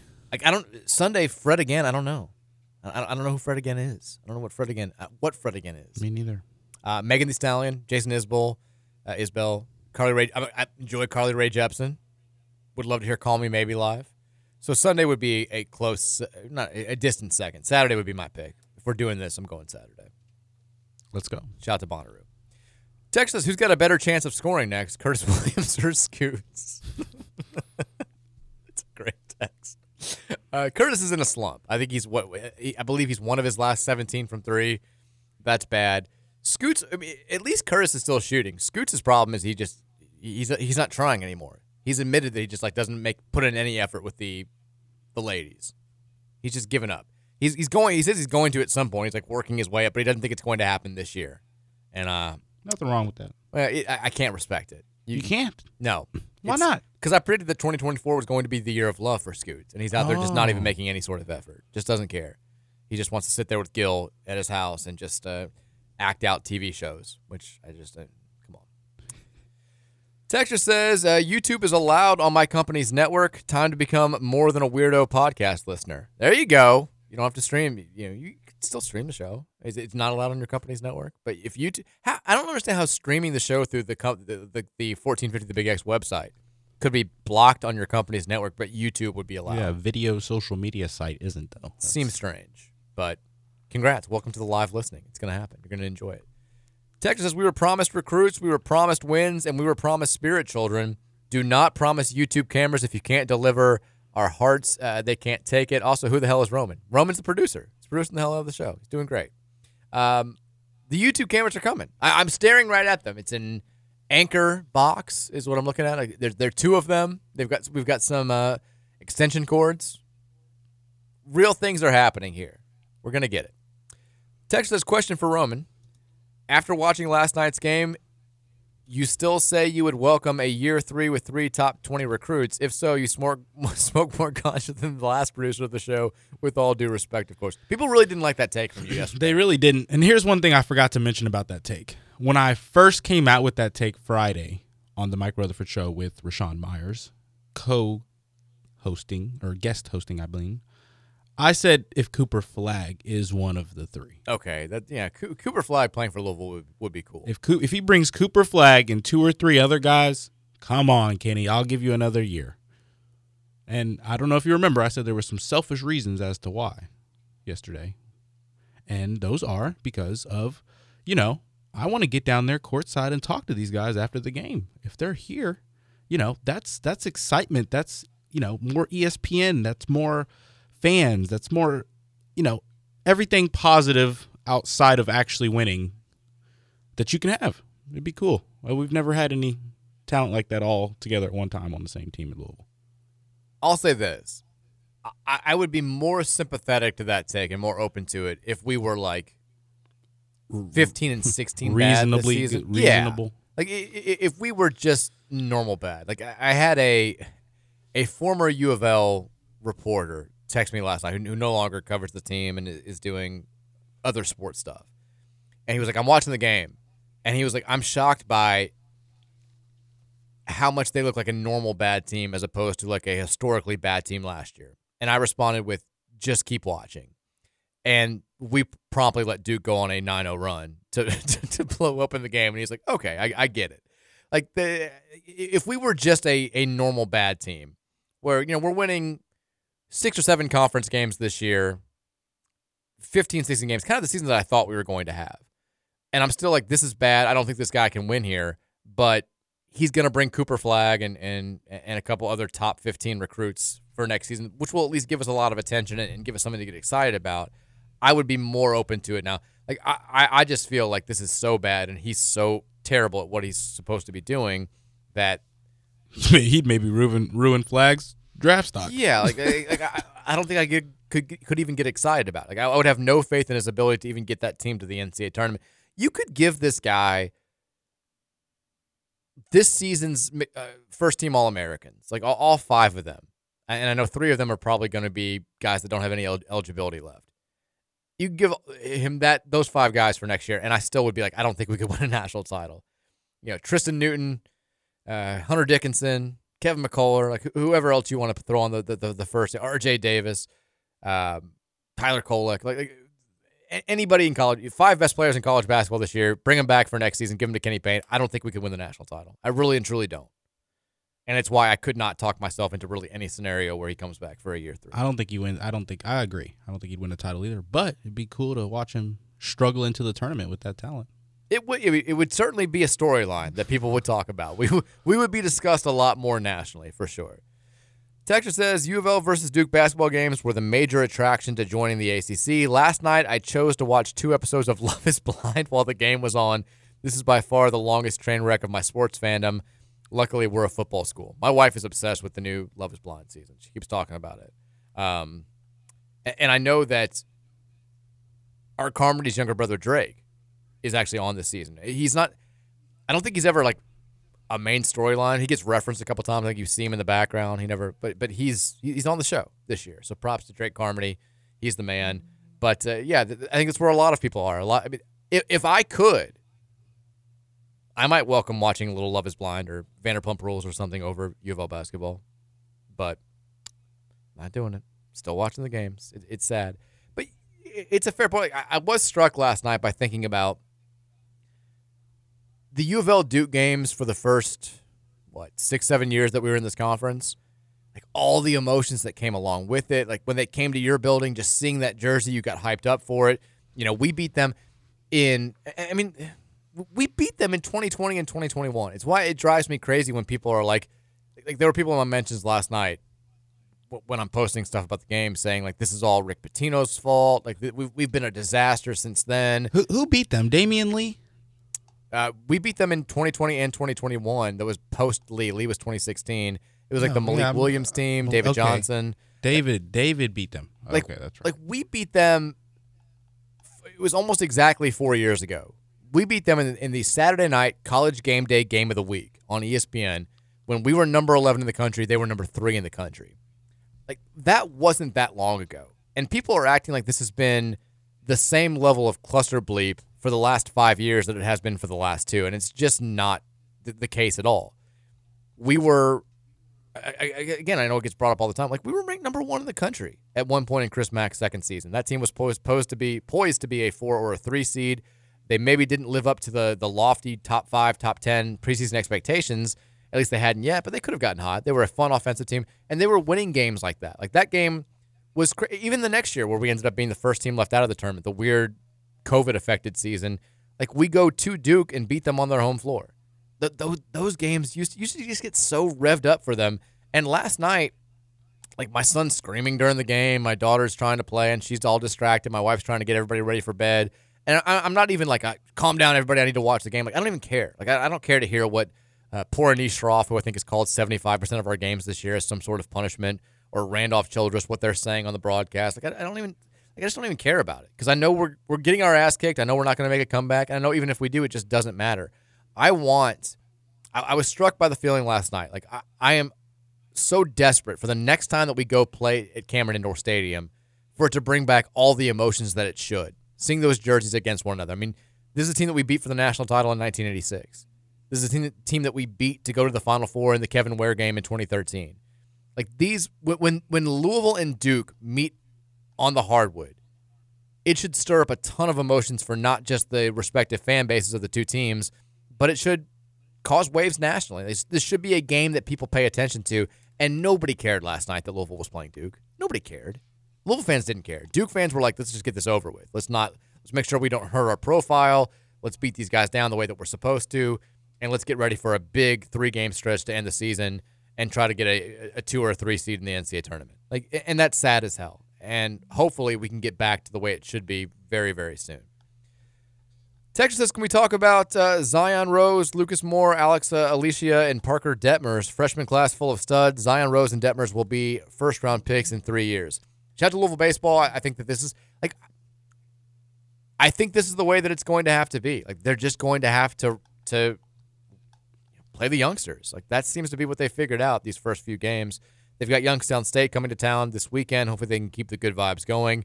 But yeah, I mean, Parker Detmers has pitched really well. Obviously, Reed's little brother was a big get. Zion Rose was a guy that they were very excited to get. I think people thought he was a year away. This may have to be his year. Are any of these kids local? No, not the ones that were mentioned. We do have Corbin Dickerson, who played at Trinity. He got the start for a couple of the games against St. Bonaventure. He's a local kid. That's cool. Yeah, they've got some local guys on the roster, like they always do, but that the younger guys that are really, really stepping up so far are, I think, mostly guys from out of the state. And I think that's what it's like. This is how the team is going to have to be. The kid from St. X pitched a couple of good innings the other day, too, whose name escapes me right now. Lucas Moore's from Ohio, so he's kind of close. Texter says, oh, no, I lost the text line. Let me pull it back up. That's my fault. Here we go.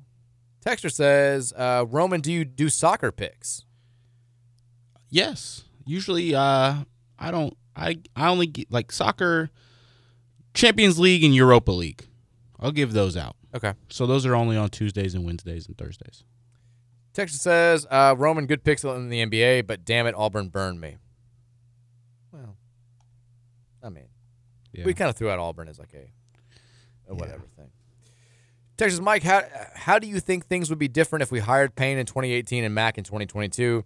Mack wouldn't have been the guy after the guy with Patino. I don't know. I mean, that's impossible. I think that Payne would have been a disaster whenever we hired him. I think that a lot of it would have depended on what Mack would have done in the 5 years at Xavier or somewhere else before he got to Louisville. I don't know. I think it would have gone fine. Like Chris Mack knows what he's doing. He's not a bad basketball coach. And if we hadn't had some of the, I think if COVID never happens, Chris Mack is still here and we're still doing reasonably well. I'm not sure he was ever going to be Rick Pitino or Denny Crum or a guy who could win a national title here, but I think he would have done well enough to keep the fan base mostly pleased for those few years. Now, maybe we would be talking about him being on the hot seat now because we're only getting 6 or 7 seeds, which feels like a dream at this point. But, yeah, maybe it would have been better. I have no idea. Don't know. Texter says, can we just hire another coach without firing Kenny Payne until his buyout drops, or he's so insulted that he quits? We're going to hire. I don't know if we're going to hire a new coach before the buyout drops. We're going to fire him before the buyout drops. I feel very confident in saying that. Texas says, Mike, ignorant people don't know that they're ignorant. Yeah. Texas says, can we all agree to treat this hoops era like Germany treats the 1930s and 40s and just pretend that nothing ever happened? We're on vacation. This is my plan. Like, I feel like my hope is that 20 years down the line, you know, I'll be pushing 60. Roman, you'll be in your mid-40s. We'll all be able to talk, to like just brush off youngsters who are upset with the team like only being a 5 seed in the NCAA tournament and be like, you don't know the half of it.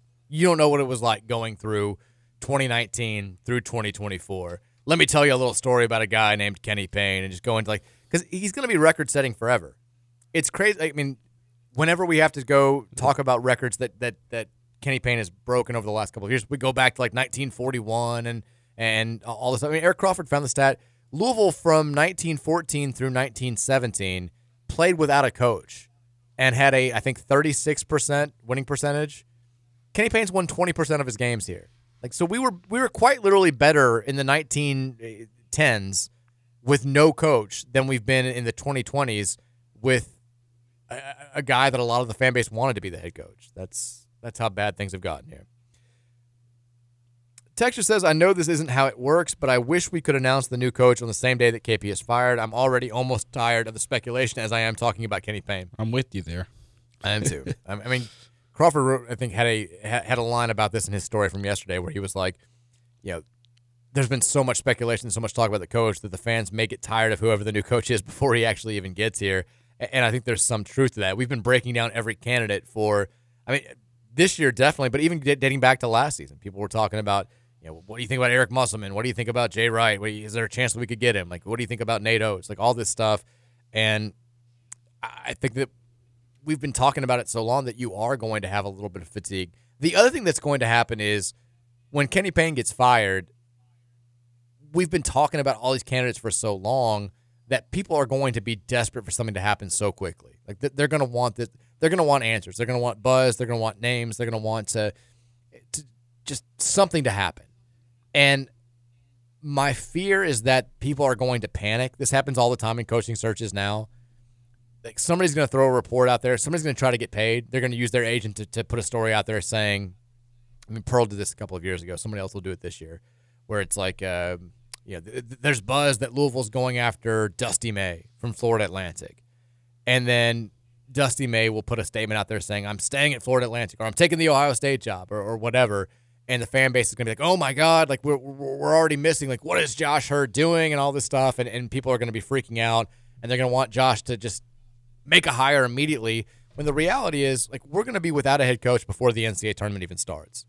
There's a good chance that whoever our next head coach is going to be coaching in the Big Dance. And if he plays deep into the NCAA tournament, like, we're not going to be able to make a move or get reports out there until that happens.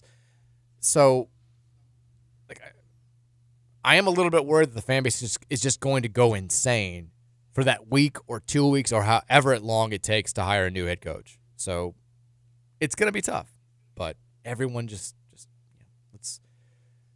I know we're all just desperate to turn the page and find out whatever's next, but let's all just calm down. It's going to happen. Texture says, we need to all be prepared to be more annoyed after the season is officially over, because at this point, after as bad as it's been, we shouldn't be expecting Kenny to do anything publicly postseason once he's fired, but stay stubborn. He'll go out saying that he doesn't believe that this is fair. He believed in what they were doing here and believed that they were going in the right direction, and he'll go out completely deflecting any blame and having any sort of accountability till the very end. I'll fully suspect him to put the blame on Josh Hurd in the exact same way that he does the losses of the games on his players. I'd like to disagree, but I keep waiting for Kenny Payne to do this is on me, I'm taking full accountability. He does seem to go kicking and screaming and pointing directions at everybody but himself after every single loss. So I guess it's like, why is that going to change when he actually gets fired? It does seem like it's like the most likely response that we get from Kenny Payne is some variation of, at the end of the day, I didn't get it done. It's on me. But then he spends like 5 minutes kind of insinuating that he never got a fair shake here, that the administration, he should have given him more time, that if he just had a chance to really get things going, then he would have been, like 3 years from now, everyone would have been okay.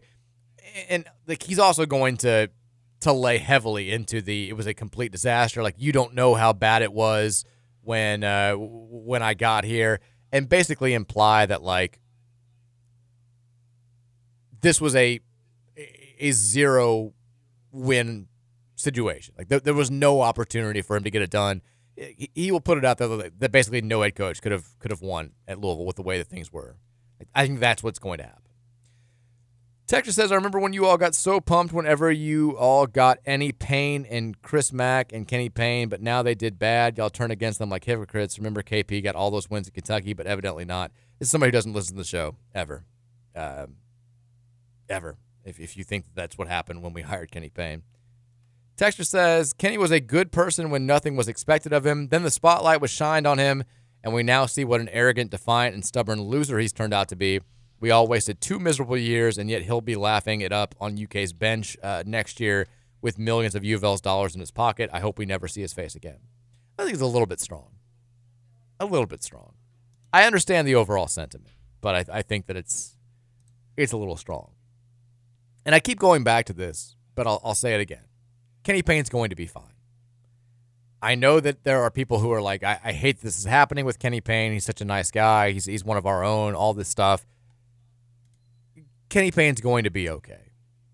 I think that this is going to be a relief for Kenny Payne when it's over. I don't think he ever wants to sit in the first chair again. He's already very wealthy. He was paid very well at Kentucky. He was paid very well by the New York Knicks. He was paid very well by Oregon when he was there. He's certainly been paid very well by U of L, and he's about to get more rich when he gets fired. He's going to be fine. His kids are going to be fine. Generations of the Payne family are going to be fine. And guess what? It's not like he's radioactive at this point because he had a disastrous tenure as a head coach. I think everybody recognizes what he brings to the table as an assistant. Great with players, a lot of connections in the AAU world, a lot of connections with Nike. He'll get hired by somebody else, whether it's at the NBA level or whether it's UK or another power conference program. Like, if he wants to coach again as an assistant, he will coach again as an assistant, and he'll be paid handsomely to do so. Kenny Payne will be just fine. Nobody should shed a tear for Kenny Payne. We should be upset that it didn't work out because it would have been like best case scenario is you have one of your a really well-liked former player come in and resurrect your program. It didn't happen. It sucks. But Kenny Payne will be fine. Unfortunately, we don't get those 2 years back, and we get paid nothing for suffering through these 2 years. So it's hard for me to feel overly bad for Kenny Payne. He's going to be just fine.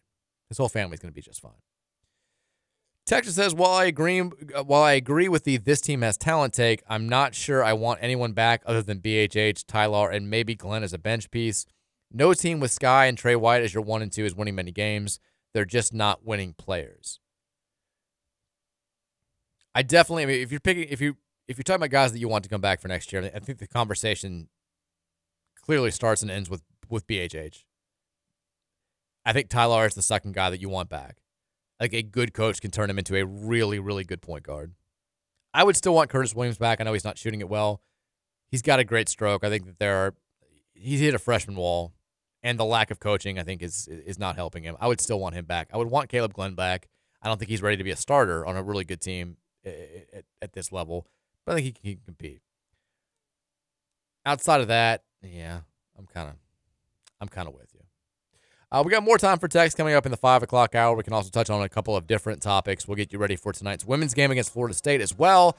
It's the 5 o'clock hour of the Mike Rutherford Show. It's up next here on 1450 and 96.1, The Big X. You lost that love and feeling, now it's gone, gone, gone. Whoa.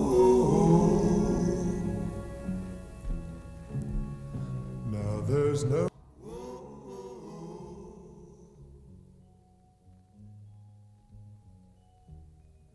Baby, baby, I'd get down on my knees for you. If you would only love me like you used to do. Yeah. It's Top Gun Feeling Thursday here on 1450, 96.1, The Big X. Mike Rutherford Show. Producer Roman here as well. At Romy Bean on Twitter. Maybe don't follow him until he cleans up some stuff. It's okay. If you want to, it's fine. Don't worry about it. We've got a lot of reaction to last night's loss to Duke. It's the normal stuff. It's what you expect to hear. Text line blowing up, loaded from start to finish. People mad. People talking about coaching candidates. People talking about all this stuff. We do have U of L women's basketball in action tonight against Florida State. It's senior night. Cards honoring 3 seniors who hopefully they can send out with a win over the Seminoles. Big chance for them to get things right after a couple of rough weeks and hopefully start playing some better basketball before we get to the postseason next week with the ACC tournament and the NCAA tournament beyond that. 8 o'clock is the tip-off time. ACC Network has the TV coverage. We'll have the action for you on our sister station, 970 WGTK. We've also had, this is such a fun time of the year usually. It's leap year day. March is tomorrow. Around here, that means college basketball talk. We've had high school basketball, the tournament's going on. I did see your poor Atherton Ravens got beat at the buzzer. by Seneca in the district semifinals the other night. Tragic. They've had a great season. They're looking for a winning record. They got beat at the buzzer by Seneca, who will now play Trinity for the 27th region title tonight. Eastern upset Ballard. I guess it's an upset. Ballard's way down this year, but it's 7th region tournament next week should be a lot of fun. 6th region tournament will be fun as well. We got David Levitch over there at North Oldham also with a team that could win potentially a state title in the 5th region or 8th region, whatever region the Oldham counties play in. Who cares? You move to Jefferson County. Get real. Be real. I'm just joking, Oldham County people. I'm just joking. Just joking. I agree, though. Come on, grow up.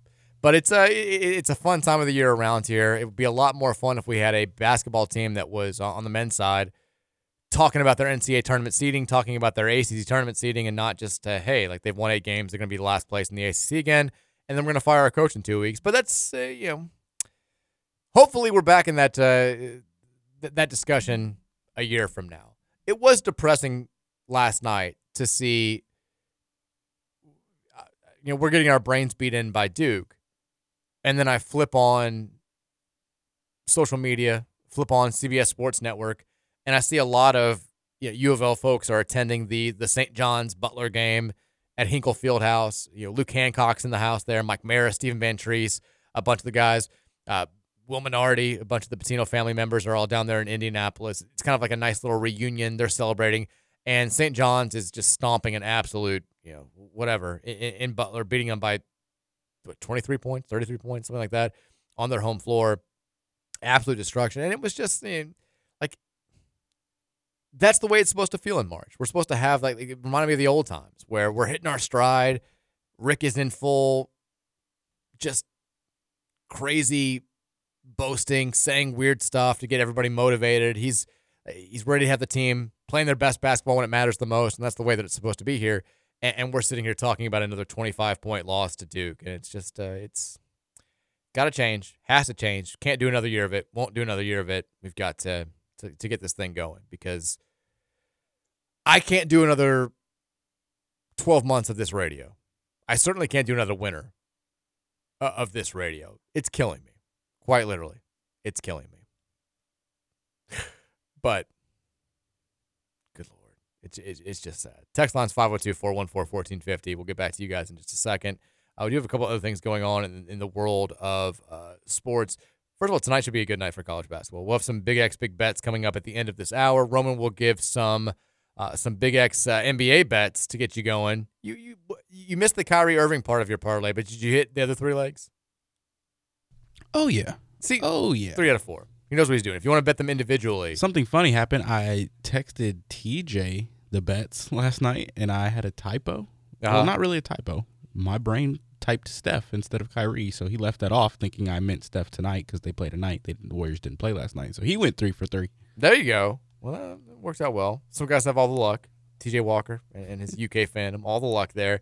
We'll start this hour with something that was announced last hour, about half an hour ago. We now know the opponents for the 2024-2025 U of L men's basketball season in the ACC. They had to redo the schedules because you've got 3 newcomers coming in with Stanford, Cal, and SMU all joining the conference. So here's who we're going to play next year in men's basketball with hopefully a very competent, very successful new head coach. The 3 teams that we will play twice, 2 of them aren't changing. You're still getting Virginia twice every single year. You're still getting Pitt twice this year. We will also play Florida State twice next season. So, Virginia, you always expect them to be good. Even when they're not good, they're kicking our ass. Pitt and Florida State, kind of middle of the pack. Both coaches still trying to. Leonard Hamilton, I think, on the downslope. Jeff Capel, is he ever going to get it going at Pitt, really? We'll see. Home games for next year. We will play Cal at home. Nice little West Coast rivalry. Don't have to go to Berkeley. It's nice. We also will play Stanford at home. Don't have to go out to California at all next year.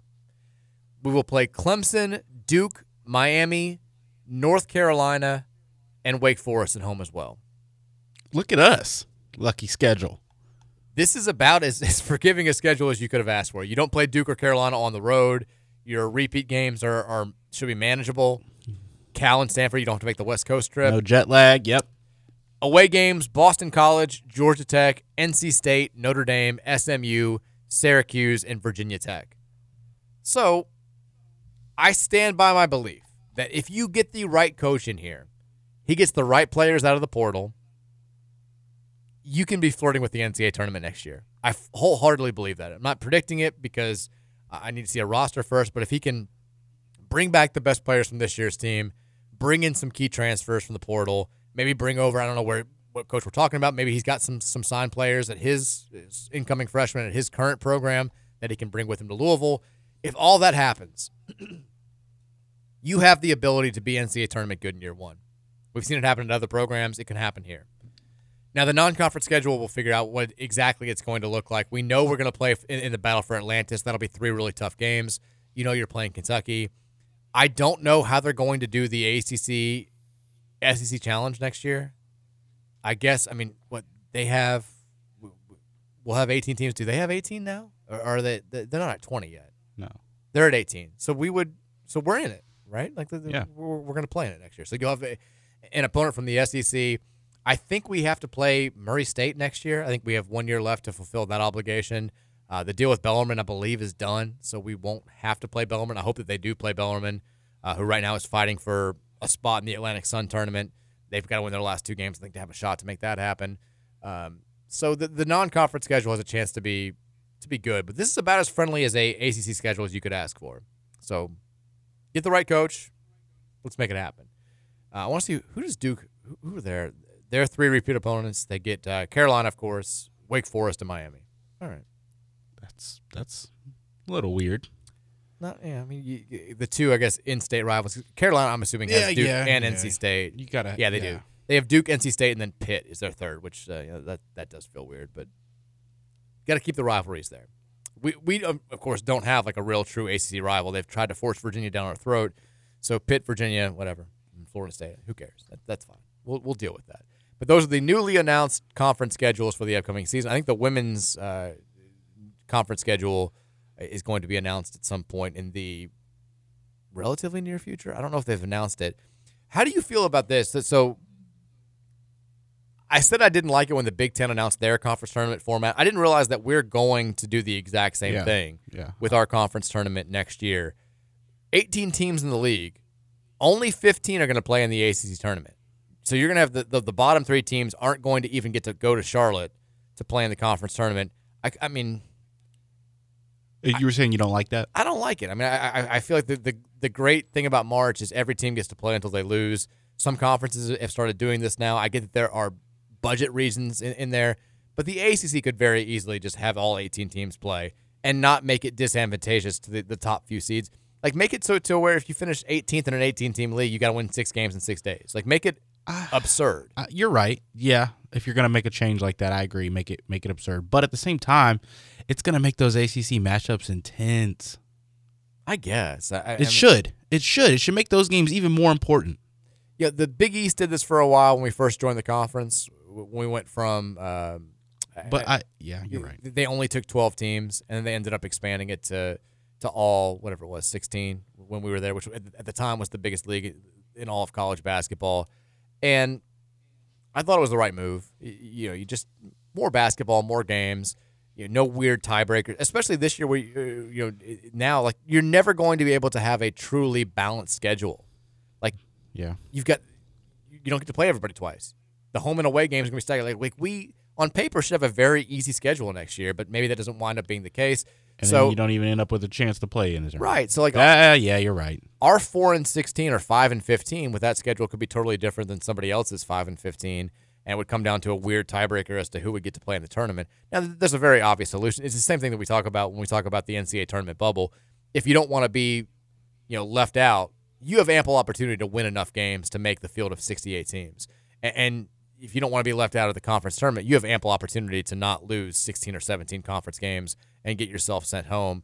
I still just I don't care for it. Let every team play. Let them play it out. If you need to put in an extra day, I'm sure you'll still find a way to make money off that. Don't do anything that hinders the top 8 seeds. Like, let them still, if you're seed 5 through 8, you have to win 4 games in 4 days. If you're a top 4 seed, you have to win 3 games in 3 days. Like, keep it that way. But you make it as hard as you want on the bottom 3 seeds, but at least let them play. Yeah. Give them a chance to have some magic. Why not? It's more basketball. If they're that bad, it shouldn't matter. But that is the setup for next season. It's still so weird to me talking about 18-team leagues and SMU and Cal being conference games, and that is so weird. It is so. I mean, granted, we had a nice little rivalry with SMU for 1 year in the AAC when they were pretty good and we were pretty good, and we had that very heated game. Remember they it was like the biggest game in SMU history when we went to their place. And that was before Samuelson went there? Yes, this was 2013-14. This was this was way before that. No, I don't remember this. You don't remember this? This was the year after we won the national title. We played the one season in the American, and SMU was very good, and we were very good, obviously. And they hosted us, and it was Tony Romo was there, George W. Bush was there, all the celebrities were there. My buddy, my best friend, he moved to Michigan since then, but he lived in Dallas at the time, and I was able to hook him up with tickets for him and his friend, who are both U of L fans, right behind the bench. And so he was there, and he was like, this is the most caustic, just contentious environment that I've ever been a part of. He's like, they're saying the most heinous things, and Russ Smith puked in a trash can right next to him and ended up hitting 7 threes, went off for 30 points. Trez dunked and yelled at the crowd at the very end of the game. It was crazy. So we had a nice little rivalry that 1 year, and I guess we're going to bring it back now. We're gonna play at SMU in that tiny arena, which is still pretty hostile. They're an okay program, not great historically, but in recent years they've been okay. 502-414-1450 is the Thornton text line. We'll go back to the text. We'll hear what you guys have to say. Text says, this is somebody's first text. I enjoy this. Who are your top candidates to replace Kenny Payne? The most straightforward question of all time. Give me Jay Wright, Billy Donovan, and the ghost of Pat Riley, who's not dead, but bring it back. Why not? No. We've talked candidates enough. When the time comes when we have a realistic list, I will give the pros and the cons, in my opinion, of everybody who's a realistic candidate. Texture says, I truly believe that, and this is not a diss at all, but Matt McMahon could take this team to the tournament. I think he could. I mean, look, I know Matt McMahon's agent. I know he was trying to create a little buzz about himself for the Louisville job 2 years ago. I know he would take it now. I don't think he's hireable, but he's done a good enough job at LSU. They were as bad as we were 3 years ago when he got that job. And they came in last year and won a bunch of non-conference games, did not do well in the conference, and they've taken another step forward this year. They beat Kentucky. That was a huge win. Matt McMahon is a good coach. He did great things at Murray State. I think he'll end up being a very good coach at LSU, and he'll probably be able to parlay that into a slightly bigger job. I don't think you can hire him at Louisville right now, but I agree with your text. I think that he certainly could do a lot better with this team than Kenny Payne has. Texture says, Mike and Roman, your mission, should you choose to accept it, is to text Scoots, suck it for me, from Scoots Hater. Oh, well, Scoots knows. He's listening, I'm sure. We can text him that. Text says, which should Josh Hurd consider more important when conducting the coaching search, regular season success or postseason success? I mean, I think you have to take both into account. I would lean more towards regular season success just because coaches learn postseason success differently. That's more based on the organization you're at. The coach's postseason success more times than not, unless they're an older guy. And so much of postseason success is just based on luck. Yeah, like you can, Shaka Smart has had a ton of postseason heartbreak since that initial run at VCU. He took the VCU the first year that they did the first four, and he took VCU from the first four to the Final Four as an 11 seed. It's not like he was just that much better of a coach in 2011 than he has been for the 13 years since then. It's not like he was a better coach then than the guy that led Marquette to Big East regular season and tournament titles last year, but got beat by Michigan State in the second round. A lot of it is just matchups, and some of it is luck. Having said that, I do think there's, kind of like we were talking about earlier with the analytics versus the eye test and all that stuff, I think there's something to be said for guys that just don't seem to handle the brightest lights that well. I mean, we'll see. The biggest example right now is Rick Barnes at Tennessee, who is 1-12 against better seeded teams in the NCAA tournament, has not taken Tennessee, despite all of their regular season success, past the Sweet 16 yet. Went to one Final Four at Texas, and then since then I don't think has been past the Sweet 16. Couldn't get Kevin Durant out of the first round of the NCAA tournament at Texas.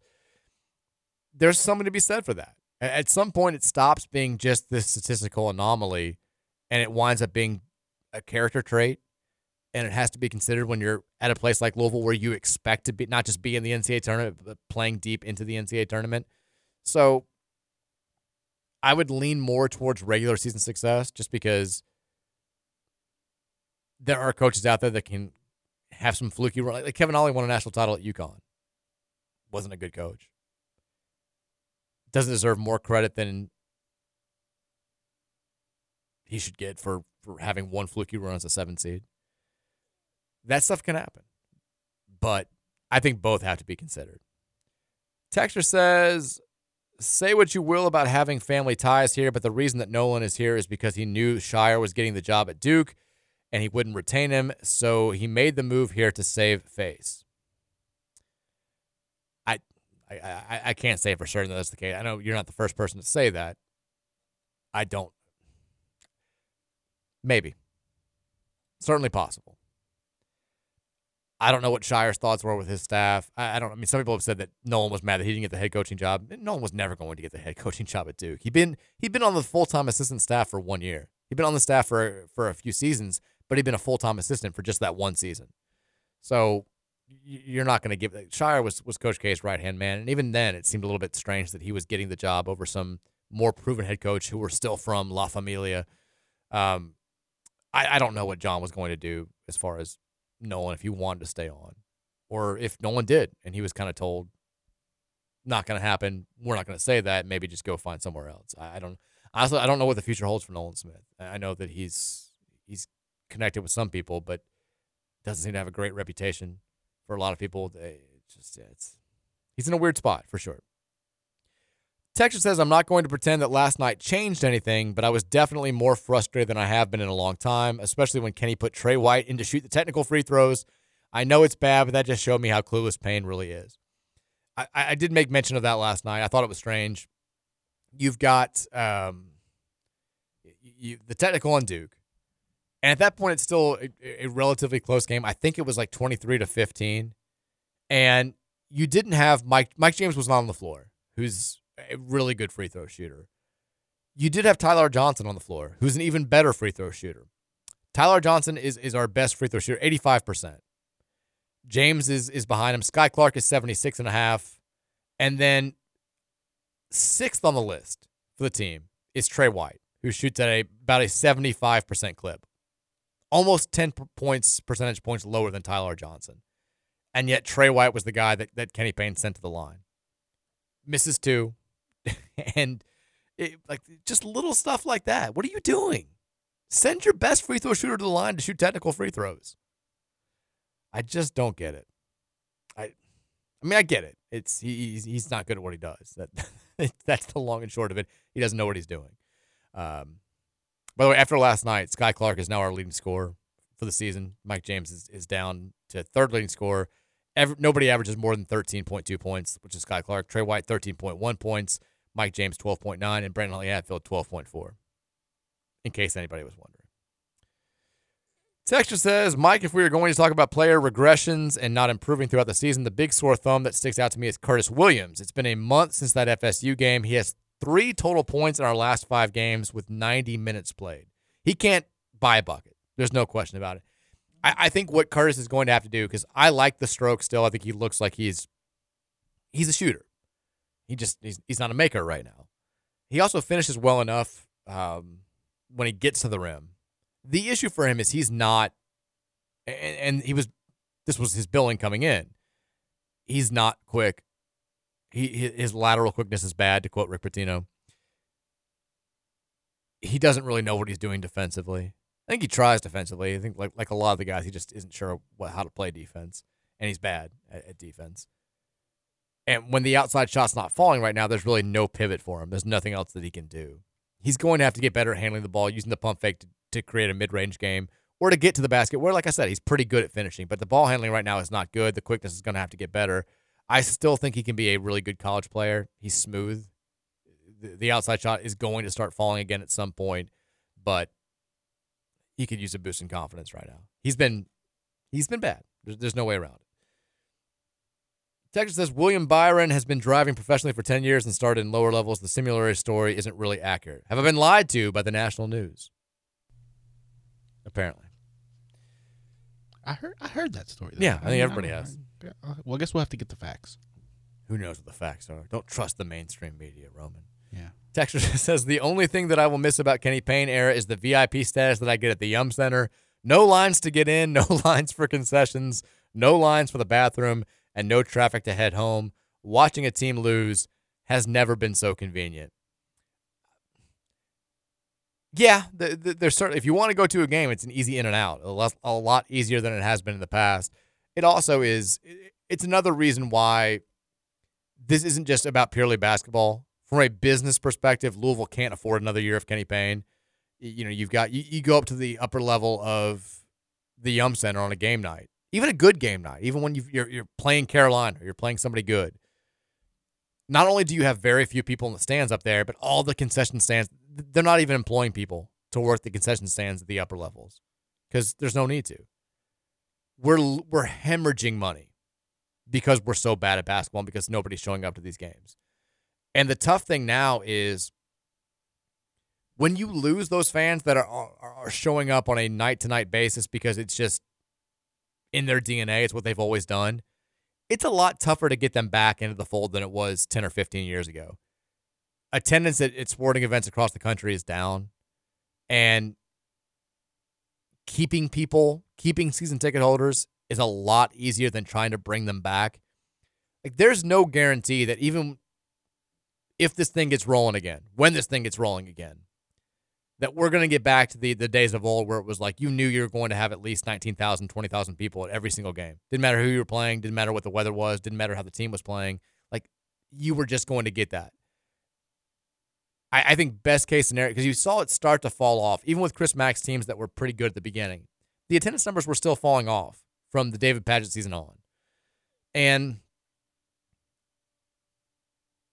you'll obviously see a big uptick, a nice little boost if the team is surprisingly competitive next year with a new head coach. But I think even that will level out at some point. And so you've got to get back to making as much money as you possibly can as quickly as you can. And that means no Kenny Payne. Because if Kenny could bring in all these 5 stars that we're talking about there, he could get everybody. He could have a big transfer portal class. People still aren't going to believe in him. People still aren't going to show up if he's the head coach next year. They're just not. You know, the first game, whoever we play, even with a loaded roster and maybe some added expectations, you're still only going to have like 7,000 or 8,000 people at that game tops. It's not going to change unless he wins at a really high level, and it's why you just cannot afford to bring him back. Even with the buyout, even with having to pay another head coach, the smart financial situation is still to cut ties with Kenny Payne as soon as you possibly can. It just is.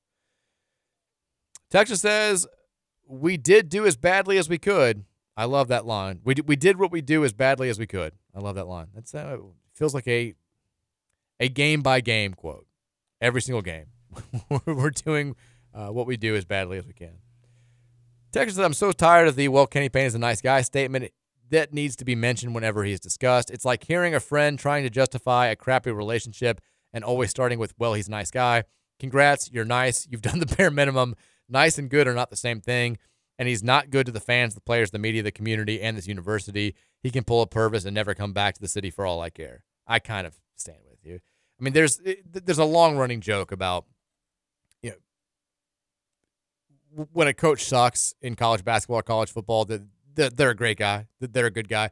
Tyson Tate, when they had their podcast together, they would have a good guy of the week, which basically meant like who was ever like the crappiest coach of the week. He's a good guy. He's a great guy, but you feel like you have to preface the statements criticizing their coaching with they're a good guy to kind of cushion the blow and to acknowledge that you're not heartless. And the reality is, you know that it doesn't matter. Like, it doesn't matter if you're a good guy.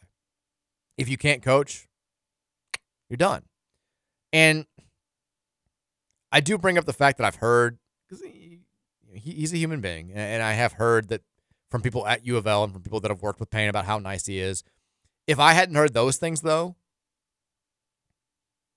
and all I had to go off of was the way that he's dealt with the media and the things that he said publicly during these last 2 years, I'd be like, I don't know if he's that nice. I don't know if he's that good of a guy. He doesn't seem to be handling this with any sort of grace. And I still stand with you. Like, I just, when this is over, I don't want to think about Kenny Payne. I don't want to hear about Kenny Payne. I want to pretend Kenny Payne never existed for at least a little bit of time. I need a complete break. This is like, I'll do the thing where you compare sports to relationships.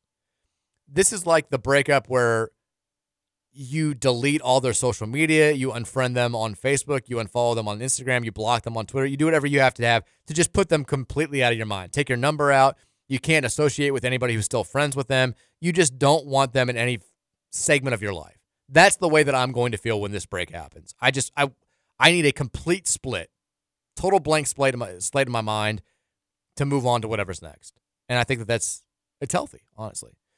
We'll take a break. We'll get to as many texts as we can in the final segment, and then we'll make some picks for the games tonight on the slate in both NBA and the college. It's the Mike Rutherford Show. Wraps up next here on the Big X.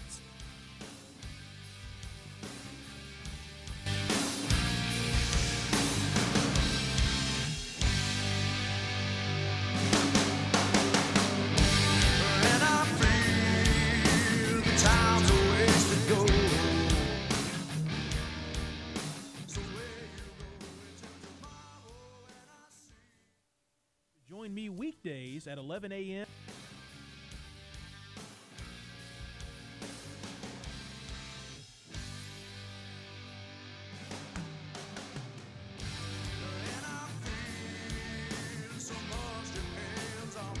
All right, final segment here of the Thursday edition of the Mike Rutherford Show, 1415-961 The Big X. I just saw during the break that Iowa superstar Caitlin Clark has announced that she will be entering the 2024 WNBA draft following the season at Iowa. She technically had another year of eligibility to use if she wanted to because of the COVID year situation, but she's not going to do that. She's going to enter the WNBA draft.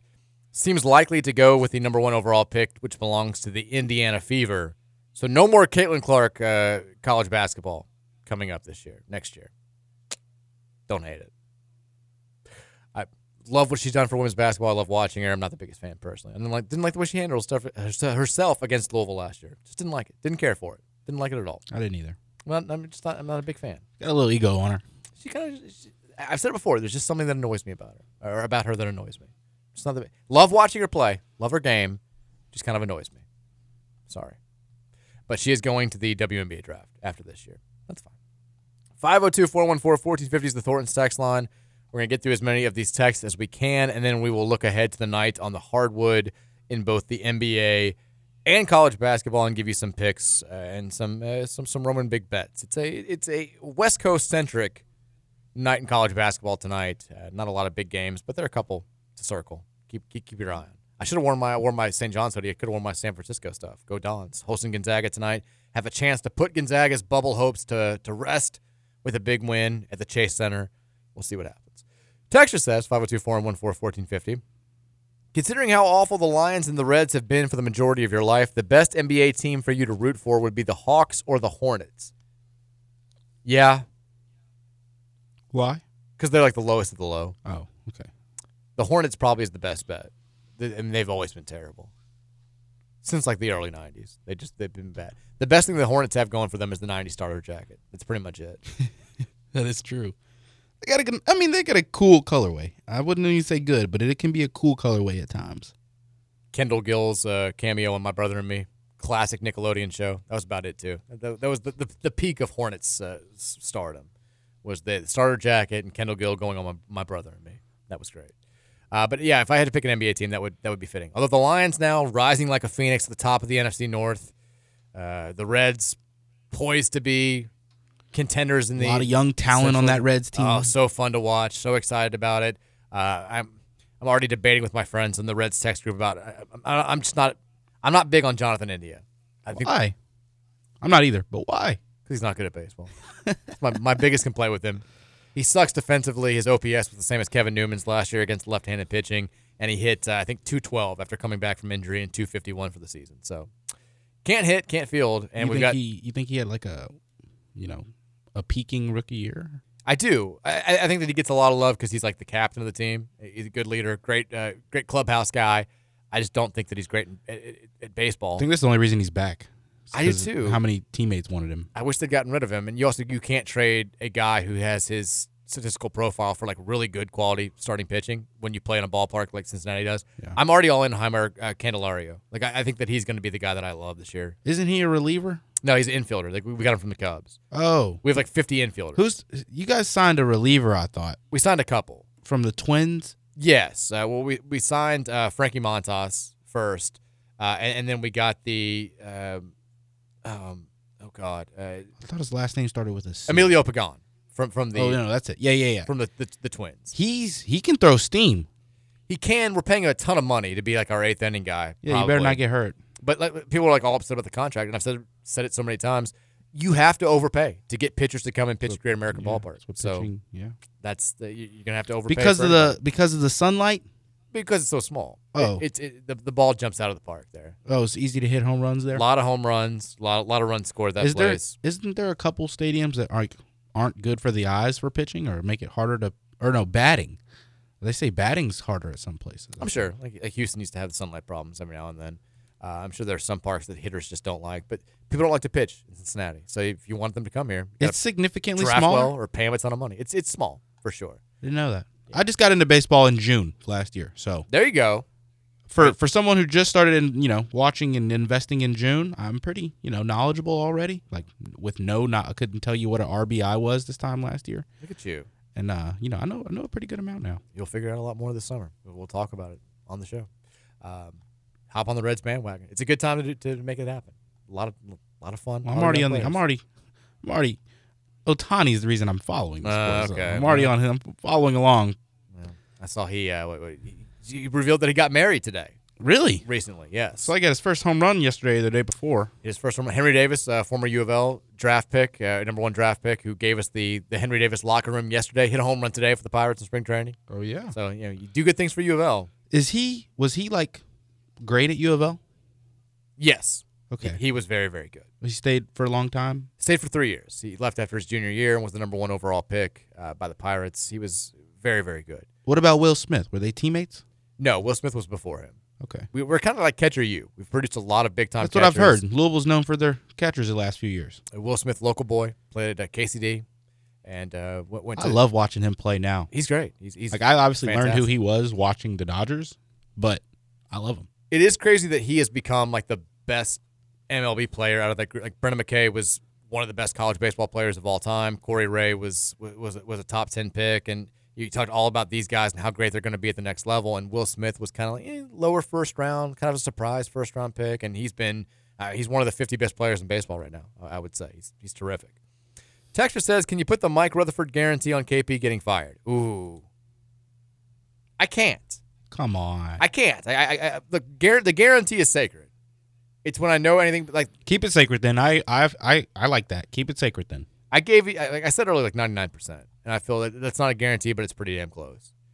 Because crazy stuff can happen in these situations. You don't know what's going on behind closed doors. Like everything that I've heard indicates that he's going to get fired and that it's done and everybody kind of knows it's done, but who knows if something just wild happens that I can't predict. Like that's it's different than that we're going to win 5 games or we're going to beat FAMU or Lamar's going to win the Heisman. People were freaking out about that towards the end of 2016.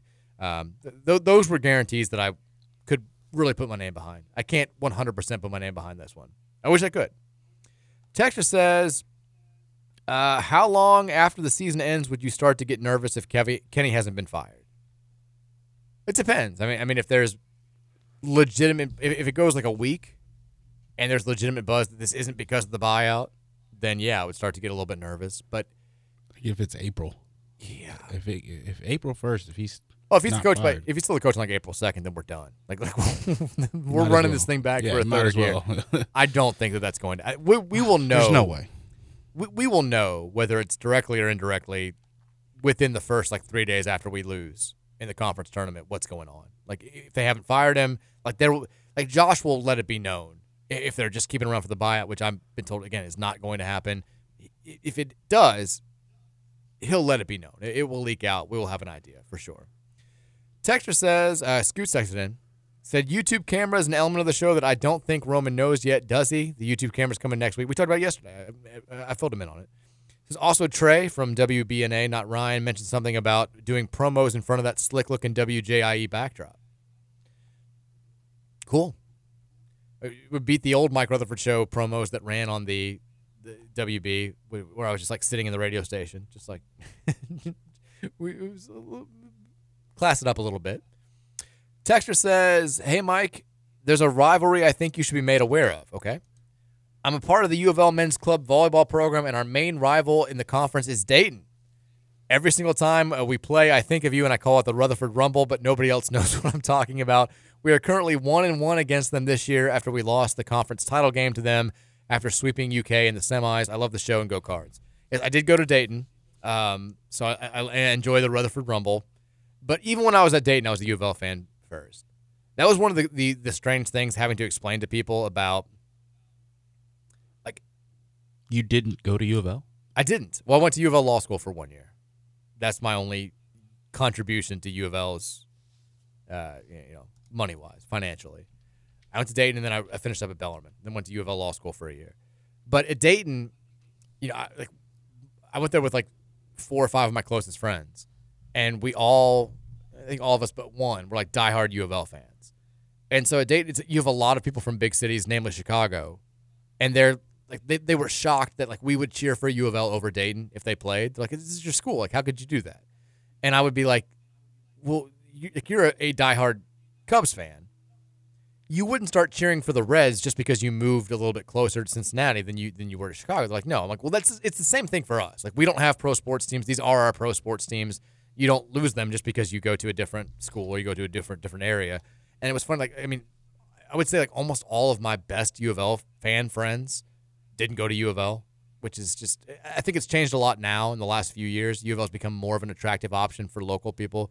But when I was coming out of high school, you just not many people went to U of L. You wanted to get away. You wanted to, even if it was just to go to Lexington or to go to Murray State or go to somewhere, you just kind of wanted to get away because going to U of L meant you had to live at home and do all this stuff. And now it's more of an on-campus feel, and a lot more people, I think, stay home at U of L, which is great.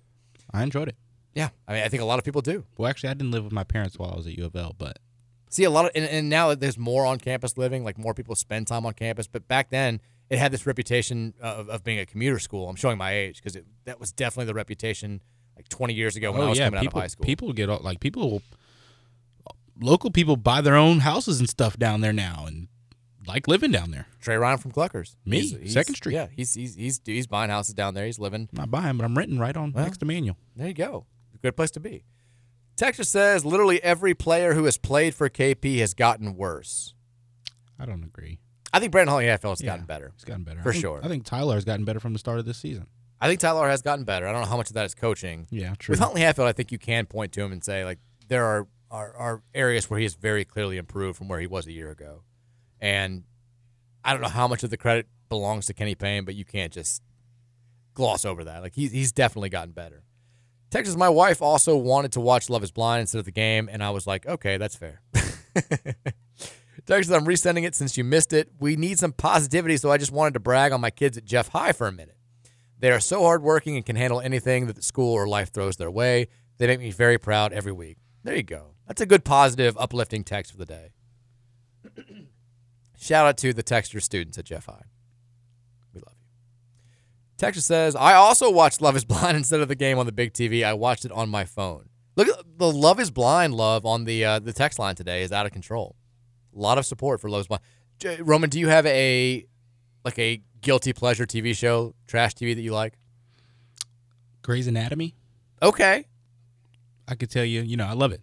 Watched it twice. You're from that era. We talked about this a few weeks ago. I've got a few like that. Kids, I don't want to call you a kid, but like people who are in their 20s now are like their favorite shows are shows that are off the air that have been on air for a long time that they can binge watch on Netflix. Suits is the most watched show on Netflix. Just now. Finished it a couple months ago. There you go. Loved it. It's a new era that I can't really relate to, but that's I hear a lot of Grey's Anatomy. I hear a lot of Suits now. It's just it's weird to me. I've got some weird ones though. I've got One Tree Hill. The basketball familiar centered. with it? The first few seasons are more basketball centered while they're still in high school. 2 half brothers. Drama. I liked that one a lot, but it was corny. What else? There's one more. I've got Gossip Girl. Gossip Girl. Shouldn't be saying that on the internet, probably. You're fine. I mean, I've already mentioned my love for the OC back in the day in Laguna Beach. Those were the Gossip Girls and the One Tree Hills, 10 years before your time. So we're in the same boat there. Texas, come on, Mike. We all know your friend who reports for another sport now is Jeff Greer. Tell Jeff he needs to come back and be in misery with us for the next 2 weeks. Got to be in the pit of agony to enjoy the come up more. It was not Jeff Greer. Greer isn't even right. He's not covering teams. Anymore. He's working for Lou City. I mean, I'll call him out now. It was Brett Dawson. He was the beat writer for U of L for a couple of years. Now he's back covering the Oklahoma City Thunder. He was the one I was talking about. Texas, do you have any conference realignment insider info? No. Do not. None. It stuck. Texture says, Mike, are you going to Tailspin? Tailspin Elf, I will not be going to Tailspin Elf Fest.